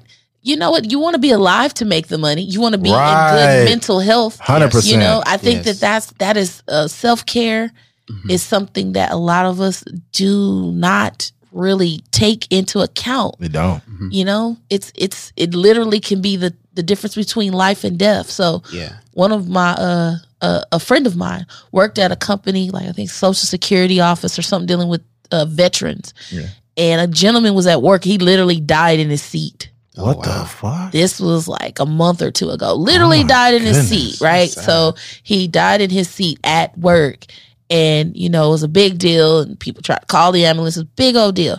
But the crazy thing is within a week or two, it was back to normal. He's replaced, people typing, life is happening. Yeah. And for, you know, somebody was so bad, they even ended up changing, you know, professions. But that's got to fuck you up, that as busy and as important as you think you are. If I can give you a word of advice about this doing nothing. As busy and as important as you think you are to any company, especially one that you do not own, if you were to die, quit, get fired, any of that, they will replace your motherfucking ass. 100%. Nothing is worth your life. Nothing is worth dying. 100%. Yeah. So you need to really take that into account, because this man literally died on the job. He gave his all to his last breath on the job, and less than 2 weeks later, it was like it didn't even fucking happen. Yeah. So what does that say to you about taking a minute to just stop and do nothing? Yeah. They have, I got two stories. When I played football, we would practice, you know, and it would be like the scout team versus the starters. And there was this guy, his name is Nate Jones. And he was a person that got injured a lot. So it'd be one play, he can, you know, come off to the sideline holding his wrist. The next play, he'll walk off holding his leg or something like that. So he had a reputation for being injured. But one day we ran a play. He was playing like defensive tackle or something, and he just got smashed. And he's laying on the ground, like grabbing his leg. And the coach blows his whistle. He says, "Hey, move up 10 yards." And then we ran the next play. Yeah. So it's the same sort of idea. So it's just like some people just don't care. But also there was a time, and we'll talk about this a little bit more next week, and it helped me realize that I need to not overextend myself and just start saying no to things, because sometimes you try to help people or things like that. So there was this girl, and she's an artist. She sings and she plays the ukulele. And I seen her at this event that we were having, and where I also performed. And I was like, "Hey, we should collab on some music or something like that." And she was like, "Yeah, you got my number. You know, we can make it happen." So I hit her up a couple of times. I was like, "Hey, you know, when are we going to get in the studio?" And sometimes she would respond, sometimes she wouldn't. And days would go by, and she'd be like, "Oh, sorry, I didn't get back to you. It's just been really busy." I'm like, "Cool, all right, I understand. You know, we're all busy people." And then the next time I asked her a question, and I think it was like probably after that same text. I asked her a question, and she didn't respond until days later. But her response was in the form of her needing help from me. So I was like, "Oh, this is strange. Like, you know, you hit me up when you need some sort of help." And I was like, you know, I'm still a little bit understanding. Like, I understand you're busy. We can make it happen. So she was basically saying, like, "I know you wanted to make music with me, but you should help me with this project, because we're doing a remix at the library. We're remixing a song. It would be cool for you to, you know, lay a verse on the song, and, you know, it'd be dope for the kids and stuff." So I was like, "Yeah, sure, we can do it." So I met up with her at the library. She goes over the song. She's like, "Okay, I can send you this little loop that I made with the guitar, and, you know, you just write your verse and we'll record it maybe a week later or so." Excuse me. So I go to record the song. Everything's cool. And then the same exact day that I leave there, I get into an accident. And my car is pretty much smashed and it's pretty much undrivable. And we were supposed to record the music video for that same song the next morning. And all this happened. And then it was only then that I came to this realization that like I should be more concerned about myself instead of like overextending myself to help other people. 100%. So the next day I messaged her in the morning. I was like, honestly, I can't make it. Like, you know, you guys are going to have to shoot the music video without me. And she was like, okay, it's okay. I understand. And then I messaged her again, maybe a week or two later, like, hey, when are we going to make music? And I literally haven't heard from her since. Wow. So it kind of shows you like you have to be concerned about yourself because most of these people in the world are only in it for themselves. 100%. Yeah. Yeah. It's what can I get from you? Yeah. You know, that's all it is. Scratch my back and fuck you. Yes, Yeah. with them, what's in it for me? Mm-hmm. And I will say, as an artist, you know, a visual artist, there's so many people that appreciate your art and what you do until it's time for them to come out their pocket for it. Oh. In addition to that, you know, and no disrespect to charities and nonprofits, I love you all. I'm grateful for what you do. At some point, a portion of my business or some of my funds will go to certain nonprofits, but you can't expect for somebody to give you something for free and there's nothing in it. You know, like stop offering me exposure when I bust my ass and I'm I'm all over literally the world. Right. So I think I have the exposure part down.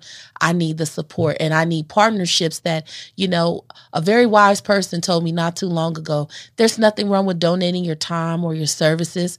That's something that you should do, but make sure that the people you're doing that for can win that free service or that freebie or that discount or promos over that they could actually afford your services. Right. Also, too, you want to look at other people they partner with.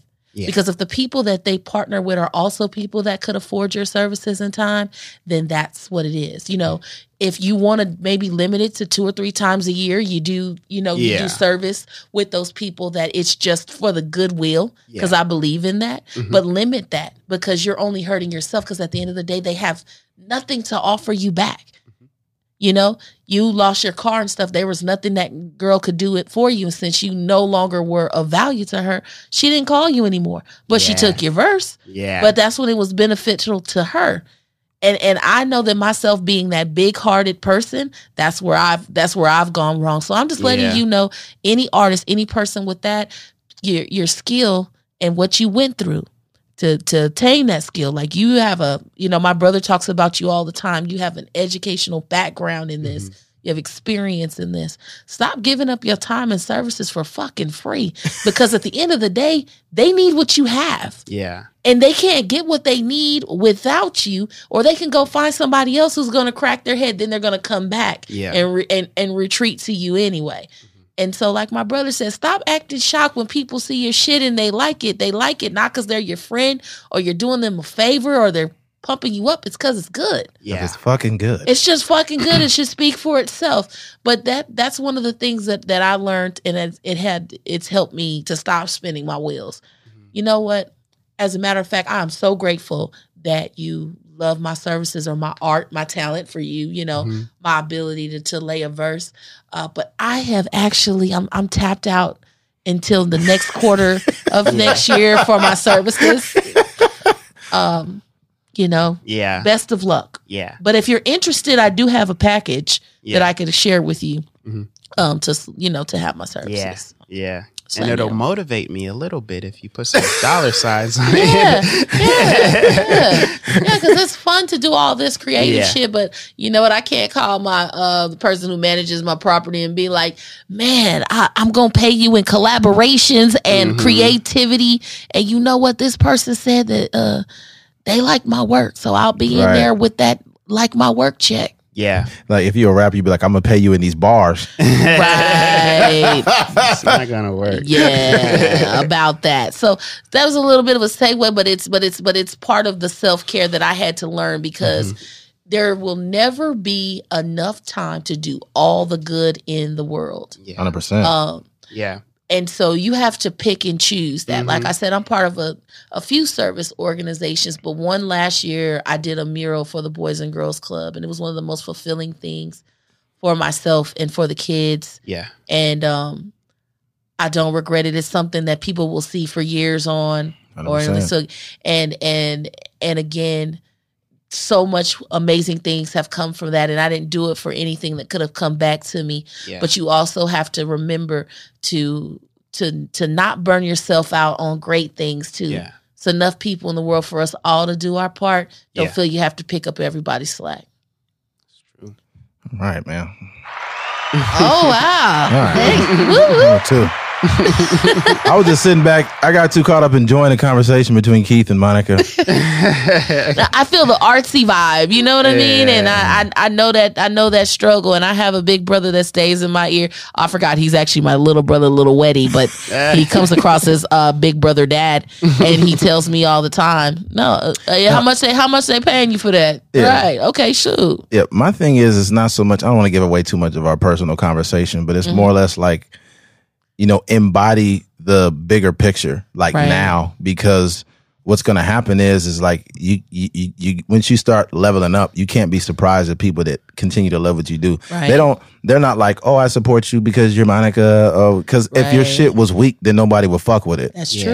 Yeah. It's about the art itself, and that sells itself. Yeah. That's just basically how it is. I was supposed to send you this video. I don't know if you have time to watch it tonight. It's a short film called, I think it's called You Need a Video or something like that. But it's about a guy that does music videos, but it's really about artists and people, even like entrepreneurs and stuff like that. But it's that same idea of he's trying to shoot music videos. The rappers are like, yo, I'll pay you later. I'll give you your deposit later. And it's this like struggle between doing what you really love versus making money. So all these themes are sort of tied in there, and it's a really amazing film. It's a short film. It's like 30 minutes. So I'll send it to you guys. That's dope. Yeah. All right. That's like a real life story, man. Yeah. Awesome. Yeah. Yeah, definitely. All right. Well, switching gears. Having children before dealing with your personal trauma. Yeah. And the reason why I brought this up is because seeing it firsthand, I'll just give a little bit of a backstory. Me and my sister, right? First of all, it's no slight to our parents. You can't choose your parents. And also, a lot of people are growing with their children. They haven't reached where they want to be, but now children came into the picture. Yeah. And what happens typically is with our mother, she is mentally ill. I don't really mention it a lot just because I don't like to give away my personal life too much. But yes, my mother is mentally ill. She's basically aloof. I do not see my mother very often. I love her to death. At one time, she's definitely my best friend. But you don't really know how to comprehend these things as a kid. It's just something that you kind of normalize, but you can't normalize these situations that really don't make sense. You shouldn't even be in the middle of them. Our father had a hefty drug addiction. And in no way am I trying to guilt him or talk bad about him because he did the best he could. But when you're a person that has demons and you have kids, like, what the fuck are you gonna do with that? And I think a lot of people are having kids without handling their own shit first. And all of a sudden now you got this kid that you're trying to put out into the world, and you're dumping your shit on your kids. Yeah. And it's pretty fucked up, but this is the average American household. Yeah. Some people, they had trauma when they were kids and they got older, they never dealt with it, now they dumping it on their kids. Most people that walk around with trauma in this world, that shit was inherited. Yeah. And this is just a philosophy of mine, but I really believe that. I think that a lot of the stress people have, a lot of the insecurities, the inadequacies, and the fear of the police, whatever it is, a lot of that shit is inherited. And it's a form of, it's almost like inherited PTSD / depression / it's just fucked up. And as parents of the future, we need to do a better job of handling our lives before we create another life. Yeah. I agree. My mom had my older brother when she was 16 years old. Like, you already put yourself in a hole by having a kid when you're in high school. And that's learned behavior from her mom. Right. My grandma had her first kid when she was like 13 years old. So it's just like this generational thing that keeps churning and churning and churning. And I think my mom figured it out. Like, she learned a lot from that and didn't have a kid again until she was like 21 or something like that. But just even that, like, you're just putting yourself in a hole. And, you know, there's a lot that goes on between the family dynamic and, you know, the dynamic between her mom and her dad. There's a lot of trauma in there. And then just, you know, my grandma had, I think she had 15 kids. Yeah. Just so many kids. It's just a situation that's not ideal for anybody to thrive in. You know what I mean? Right. So that's tough in itself. And then as far as my dad, he didn't really grow up with his dad. So there's this whole idea of figuring out, how am I supposed to be a father to kids? Right. And I don't know if he ever really figured that out yet, honestly. And it's just tough growing up like that. You know what I mean? You see like the flaws in people.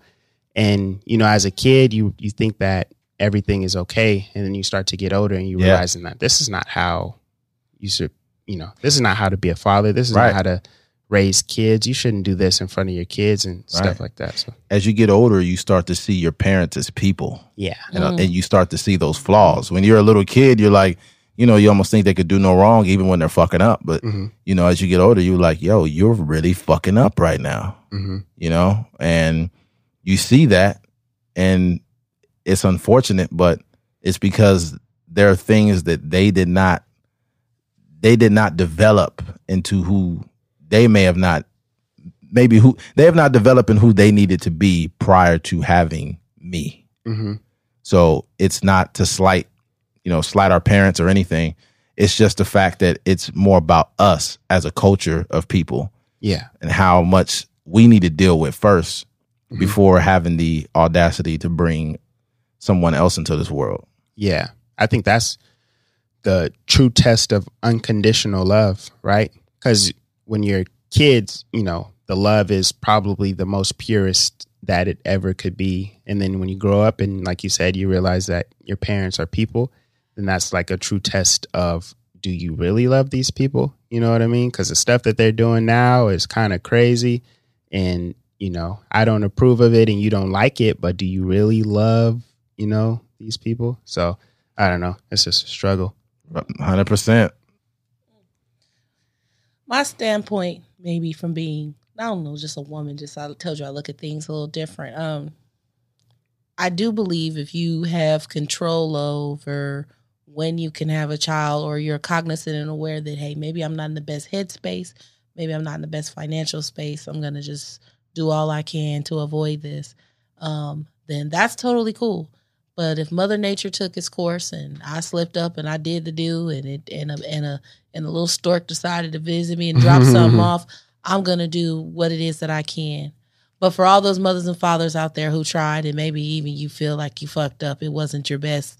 You know, even with our parents, we didn't come out with owner's manuals. You know what I mean? Right. Yeah. We're not like something that you went through the Sears parking lot over in the heavy appliances, and they took it home with a warranty and shit that if it don't work out, you get to send it back. Fucking Samsung Right? and shit. Right. We're not a Samsung. Yeah. You know what I mean? We're not even a goddamn RCA or Ericsson. All right. Vizio. We Vizio, no Vizio. What about that Hannah, or what is it, that one that started with H? Oh no. It only Havana. It only come out for Christmas, $100, right? So we're none of those things. We don't come with owner's manuals, and I believe in people trying their best. But I do have a problem with people who try to impose or unintentionally impose their traumas on their children. 100%. You know, it comes out. It comes out, and you're basically perpetuating the generational curses. And you would just hope that someone say, you know what, I kind of grew up in a shitty situation, and I don't want my kid to do that. So let me try to be the best I can be. Whether that 100%. means going and getting mental health, getting your education, talking to a therapist or someone to deal with your issues. Right. so that we don't have to have tissues talk about little Timmy. He didn't stand a chance. Yeah. Right. That's really my standpoint, because I was sitting here as you guys were talking. I'm like, yeah, mom and dad kind of could have really fucked us up pretty bad. Oh yeah, 100%. You know what I'm saying? If it wasn't for somebody else who picked up the torch, that's not always going to happen. Right. 100%. It's not. But again, we don't come with owner's manuals. There's some people, like in your case, you said your mother had your oldest brother at 16. She was still a kid trying to fucking grow up. Right. Right. How do you justify how it goes? I know that some things are instinctual when it comes to parents, especially mother with child, but it's still no owner's manual. Right, 100%. Yeah, and you mentioned our aunts picking up the torch. I'll say this, not that she pretty sure she doesn't give a shit. Hey. She might not listen to this podcast, but if she does come across this, I like to thank my auntie Net. Valerie, my Aunt Valerie, man, I don't know where I would be if it wasn't for you, giving me a roof over my head when I didn't have a place to go, or giving me something to eat when, I didn't have nothing to eat, and being just a pillar in my life. And absolutely. Not only that, like I'm 34 years old, and all 34 years of my life, my aunt has been my emergency contact, even fucking now. That is crazy. Yeah. She is my emergency contact for my job or whoever. And it's I'm extremely blessed for that. Yeah. But I will say this though, in regards to people not dealing with their trauma, basically having children before dealing with their trauma. There are people right now that have kids and they're living their second childhood. They are 26, 25, whatever, but they had a kid so early that they never got a chance. So you got guys that, are young, and they got mothers that are young, but the mothers are still running around looking for attention all day. The fathers run around chasing pussy all day instead of being a father. And this is affecting the kids big time. Yeah. I think, not to cut you off, but there's a lot of, the thing that I see the most is there's that stereotype of like the angry black man. And sometimes this idea is true. And then you don't realize like that I think we realize it, but some people don't realize that it's coming from somewhere, right? Like I have friends whose grandparents or grandpa or whatever are just mean people, like, just walking around cussing, and that's just, and their family have that's called dementia.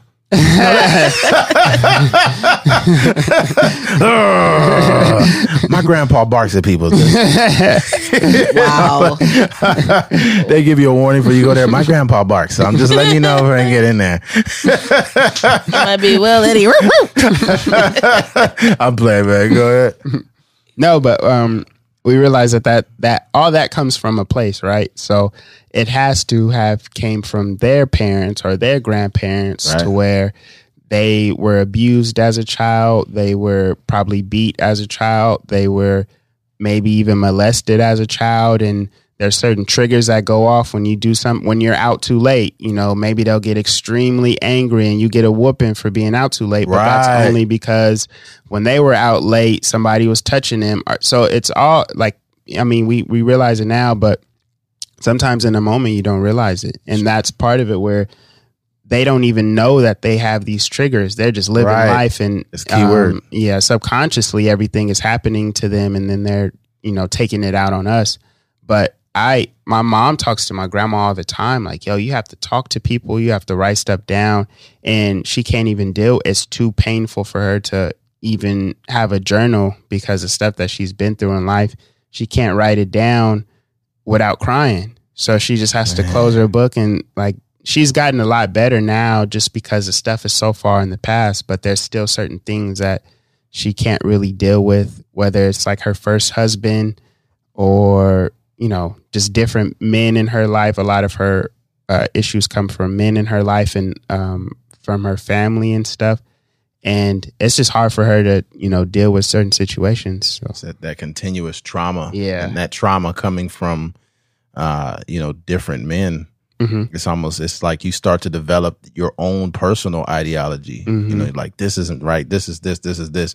But at the end of the day, it's just all trauma. And if it's not being dealt with, then I think that this has not been proven, so don't like quote me on this, but I think some people can go beyond therapy. I think some people can be so deeply wounded that therapy will have minimal benefits at some point. Mm-hmm. Like you're basically, it's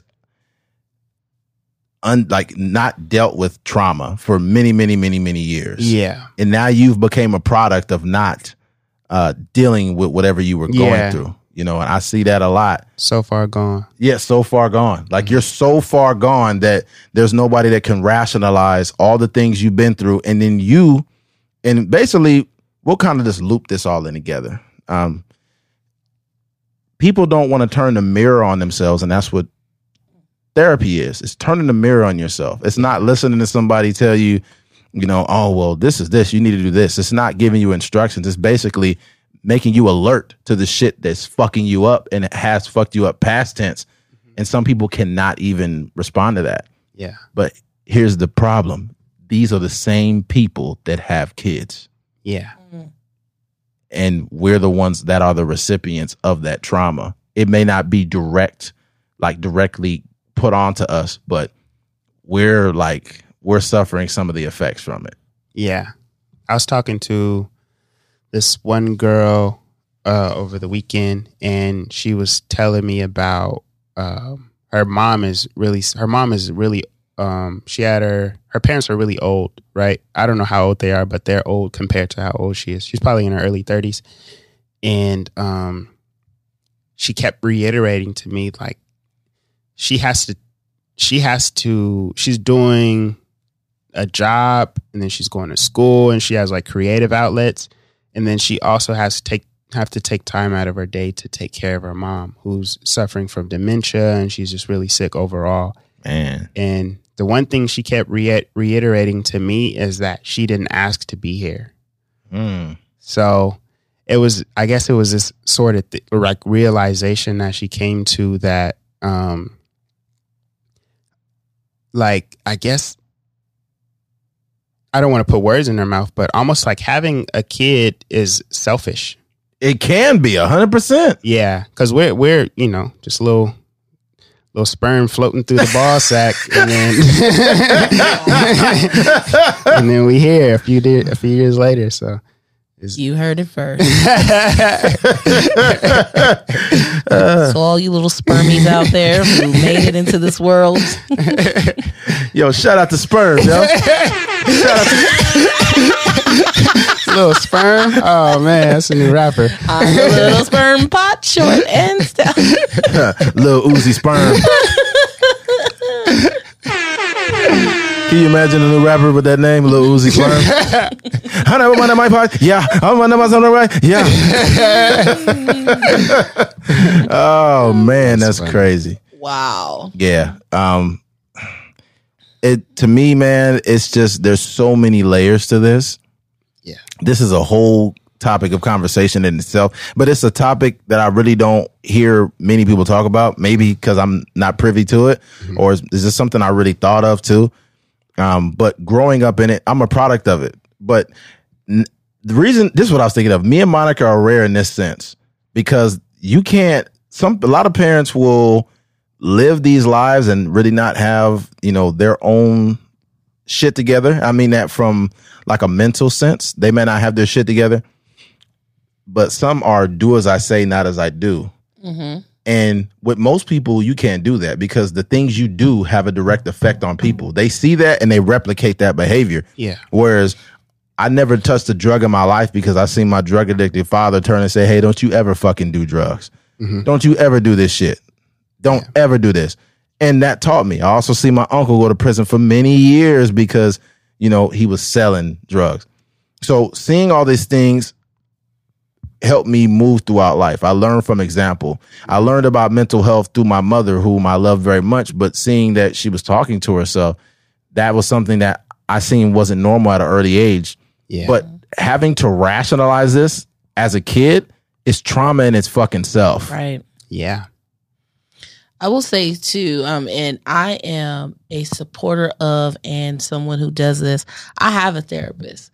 And I think that I've had therapist since around February. I just, within the last year and a half, I had a lot of trauma. And then several years back, my best friend passed away. And I just think that there was just this dark period. And I feel like, you know, not just in my family, but a traditional Christian family, everything's about God and having faith in God and taking your troubles and casting your cares on Him and, you know, not having these dark thoughts. But sometimes, I'm sorry, shit gets real. 100%. And whether it means you need to talk to a professional or you need a outlet such as mine, it's art, you have to somehow get that out. Because even in a situation now, you know, especially when someone in the family maybe takes ill or there's an emergency in the family, people don't want to talk about it. Because you're inciting their trauma, your trauma's coming up, and it's all this just traumaticness, and everybody wants to kind of just know it exists, but it's like that elephant in the room that we just keep moving around. Right, that's not how you fix it. Yeah. That's what I wanted to get on. And so, I mean, with my therapist, I remember I had a different one, and I had to change due to some things. And when my new therapist came in, guess he had read my notes, sat down, and said, looks like we got some trauma over here and some anxiety, right? And we went straight to the middle. And the one thing about him, no matter what, I can go straight to the gutter on him. I can tell him, you know what? On a scale of 1 to 10, I feel about a 2 today. Okay? Based on the work you gave me last week, I feel like I went from a 2 to a 1.5 today. And, you know, it's funny because the world sees, especially me, as this motivational, happy, almost Black Topanga, you know, guru of love, peace, and happiness. But I have my own shit going on. 100%. And a lot of times we can't even tell our own friends because they have enough things going on mentally. Yeah. You know? And I'm someone who wants to be in a healthy relationship and wants to have healthy children. But that starts with my personal health. Yeah. You know? 100%. Not just what you put in your body, but it's also about what you release. Yeah. I think we're all backed up because we want to keep in shit. It's like a badge of honor. Yeah, man, I'm hurting inside. I feel like I want to kill myself and I'm hella depressed. But you know what? I'm going to keep that to myself because that's the shit I should do. And that's what's going to make me stronger, internally killing myself. Right. No, get that shit out because guess what? You'll figure out you're not alone. You'll also figure out holding on to that, you're just causing toxicity within you. 100%. So now when people bring that bullshit to me, even my own father, my friends, whoever, I say, hey, you know what?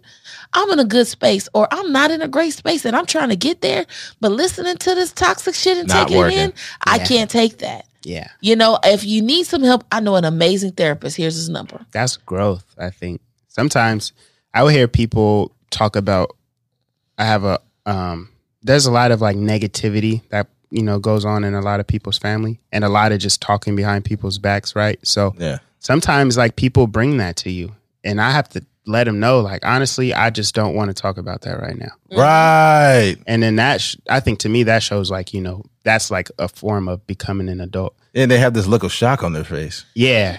They don't even know what to say. Like, oh my bad. Yeah. And then they want to almost argue with you. Like, I've had people come back and, you know, oh, so I can hear everything you got to say and what you talking about. But then when I want to talk, I got to be quiet all the time. Well, if you had some more positive shit coming out, I'm sure I'd listen to more of what you're talking about. But you're Charlie Brown. With me right now. People are like fucking dumpsters and they want to dump their shit on you. And I don't like it when I'm in a positive space. I could be somewhere enjoying a beer, having a conversation. You know, I remember some people, let me take the dumpster analogy and put it away. That's one.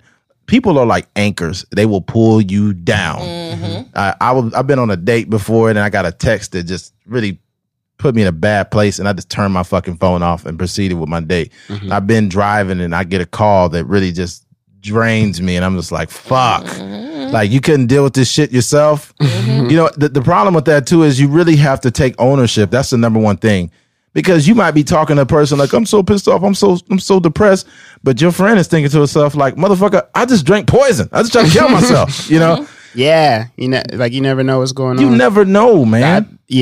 That's why instead of dumping your issues on your friends, you should just dump them on a person that went to school 8 years and sat through a bunch of classes and is certified. And most of them sit in front of somebody too, because that's a lot to take in. So old Monica would have been the person that you could call my phone, time my line up for hours talking about you and your shit. Yep. These days, first off, between the fact having a couple businesses, always busy, and just really not having time to be like, hey, before you start, I mean, no harm, but I got a lot of shit going on right now, and I know you do. But I'm not in a space where I can carry us both right now. Yeah, right. And I'm being honest That's about good that. Stuff. And it's a place from honesty. I think the way that I've been able to heal, not just through my heart, through my art, but through recognizing that my heart is a fragile piece, and I want it to stay up on the mantle as long as it can. And I can't have people pulling on my shit and allowing it to drop and shatter just because they can't handle their own shit. Yeah. Because what happens, that's what I'm saying. I give the analogy of driving in a car. Mm-hmm. Just driving in a car. You got all these people who will load in your car and roll with you. But when your shit runs out of gas, nobody's got gas money. Instead of helping you either push the car or putting something on gas, they get out and go find another car to get in. And there you are left depleted with no gas. Mm-hmm. Right. People will ride with you and ride your coattail until there's nothing left. Yeah. And then, like you said, you did all that stuff for that individual, but when it came time where you were just really wanting some feedback or return, nothing came back. She rode with you in that car, took all your gas, and I got a Lexus, so that's premium, so I'm extra pissed. You know what I'm saying? So you didn't roll out all my premium gas, and you've gone on. And I learned that. I just stopped taking on passengers right now. Mm-hmm. You know what? Let me cruise myself for a while. You know what? The biggest issue I have too is people when they dump their shit and they have a lack of transparency. So when you're angling this shit like, oh, this happened, but blah, blah, blah, but you're leaving out the fact that you basically fucked it all up. Right. Your fault. It was your fucking fault. And now you want to dump this on me and I'm supposed to be supportive? No. Go get your shit together or find somebody else to talk to that's also full of shit so you guys can be full of shit together. Absolutely. I'm not the one. I think as a man, especially now, I take ownership for my shortcomings because I'm still trying to get all of my attributes up. In life, I think we're stronger in some places. I'm trying to balance it all out. So I know and I'm cognizant of what I need to work on. But when people call me or talk to me and they ain't got their shit together, it's really annoying. And it's also very stressful when you're a person that it's not like you're a perfectionist. You're on the same level as them, actually, except you just recognize what needs work. But them, they're just blind to the facts. Mm-hmm. It's like, motherfucker, leave me alone. And you have to watch out with the energy you share. So I've been in relationships where I decide, okay, I'm going to get therapy. I'm going to do this and that. I'm going to work on myself, mind, body, and spirit. And there may even be things they complain about, but they ain't doing shit to work on themselves. So then there's an imbalance here. 100%. You want to hold on to your trauma while I'm working on mine. And then, we're not even two people at the end of the day when we come out on the other side. Man. So it's a joint effort. It doesn't mean you have to go together, but you do need to be working on yourselves in tangent. 100%. Because all you're doing then is retransferring the trauma. Yeah. You've done all this work and then you go back into this toxic shit and only one of you is working on yourselves. 100%. Yeah. But I think there's a correlation not only to in the dating world, but just in life. The people that you commonly deal with. Like people that are actually working and doing things and moving in the world, you're more likely to be in that bubble. And it's the same thing in the dating world. I'm not going to date a woman and take her serious when she's not doing anything in her life. Like there's no growth. She just run around here being cute without shit else going on. Yeah. I like to deal with people that have substance. Yeah. So if you have substance, then it's going to work regardless if it's from a professional or like from an intimate level. I just think that all these things kind of intertwine in a way. But I think that's healthy. But I think when you start to create this healthy bubble and you got the bad shit, you got to start blocking that bad shit out. Yeah. I think, we mentioned all of this about like mental health and staying away from negative energy. But we didn't even hit on the biggest point that all of that physically affects us. 100%. Like dealing with stress all day is tiring, and it could literally you could get ulcers, hair falling, all kind of different things that can, physically happen to you, all because of things that people are not even touching you or tangibly, doing to you, but you're just things that you're seeing, things that you're hearing. It takes a physical toll. It definitely can. And it's, look, I'll because we're about to close it down here in a minute, but on that note, if you are a person that's dealing with shit and you have kids, in no way, shape, or form is this like a slight to you. But get your shit together, because what you're doing is you're bringing trauma into your home where your children live, and you don't even realize it. And that's something you need to work on. And I'm talking as a product of that. And I'm blessed that I had a network, my aunts, my sister, Keith, his brother, his mother also had took me in at one time when I didn't have nothing, nowhere to go and nothing to eat. I had a network of people who gave a fuck about me. I used to change Eddie's diapers. Keith, shut the fuck up.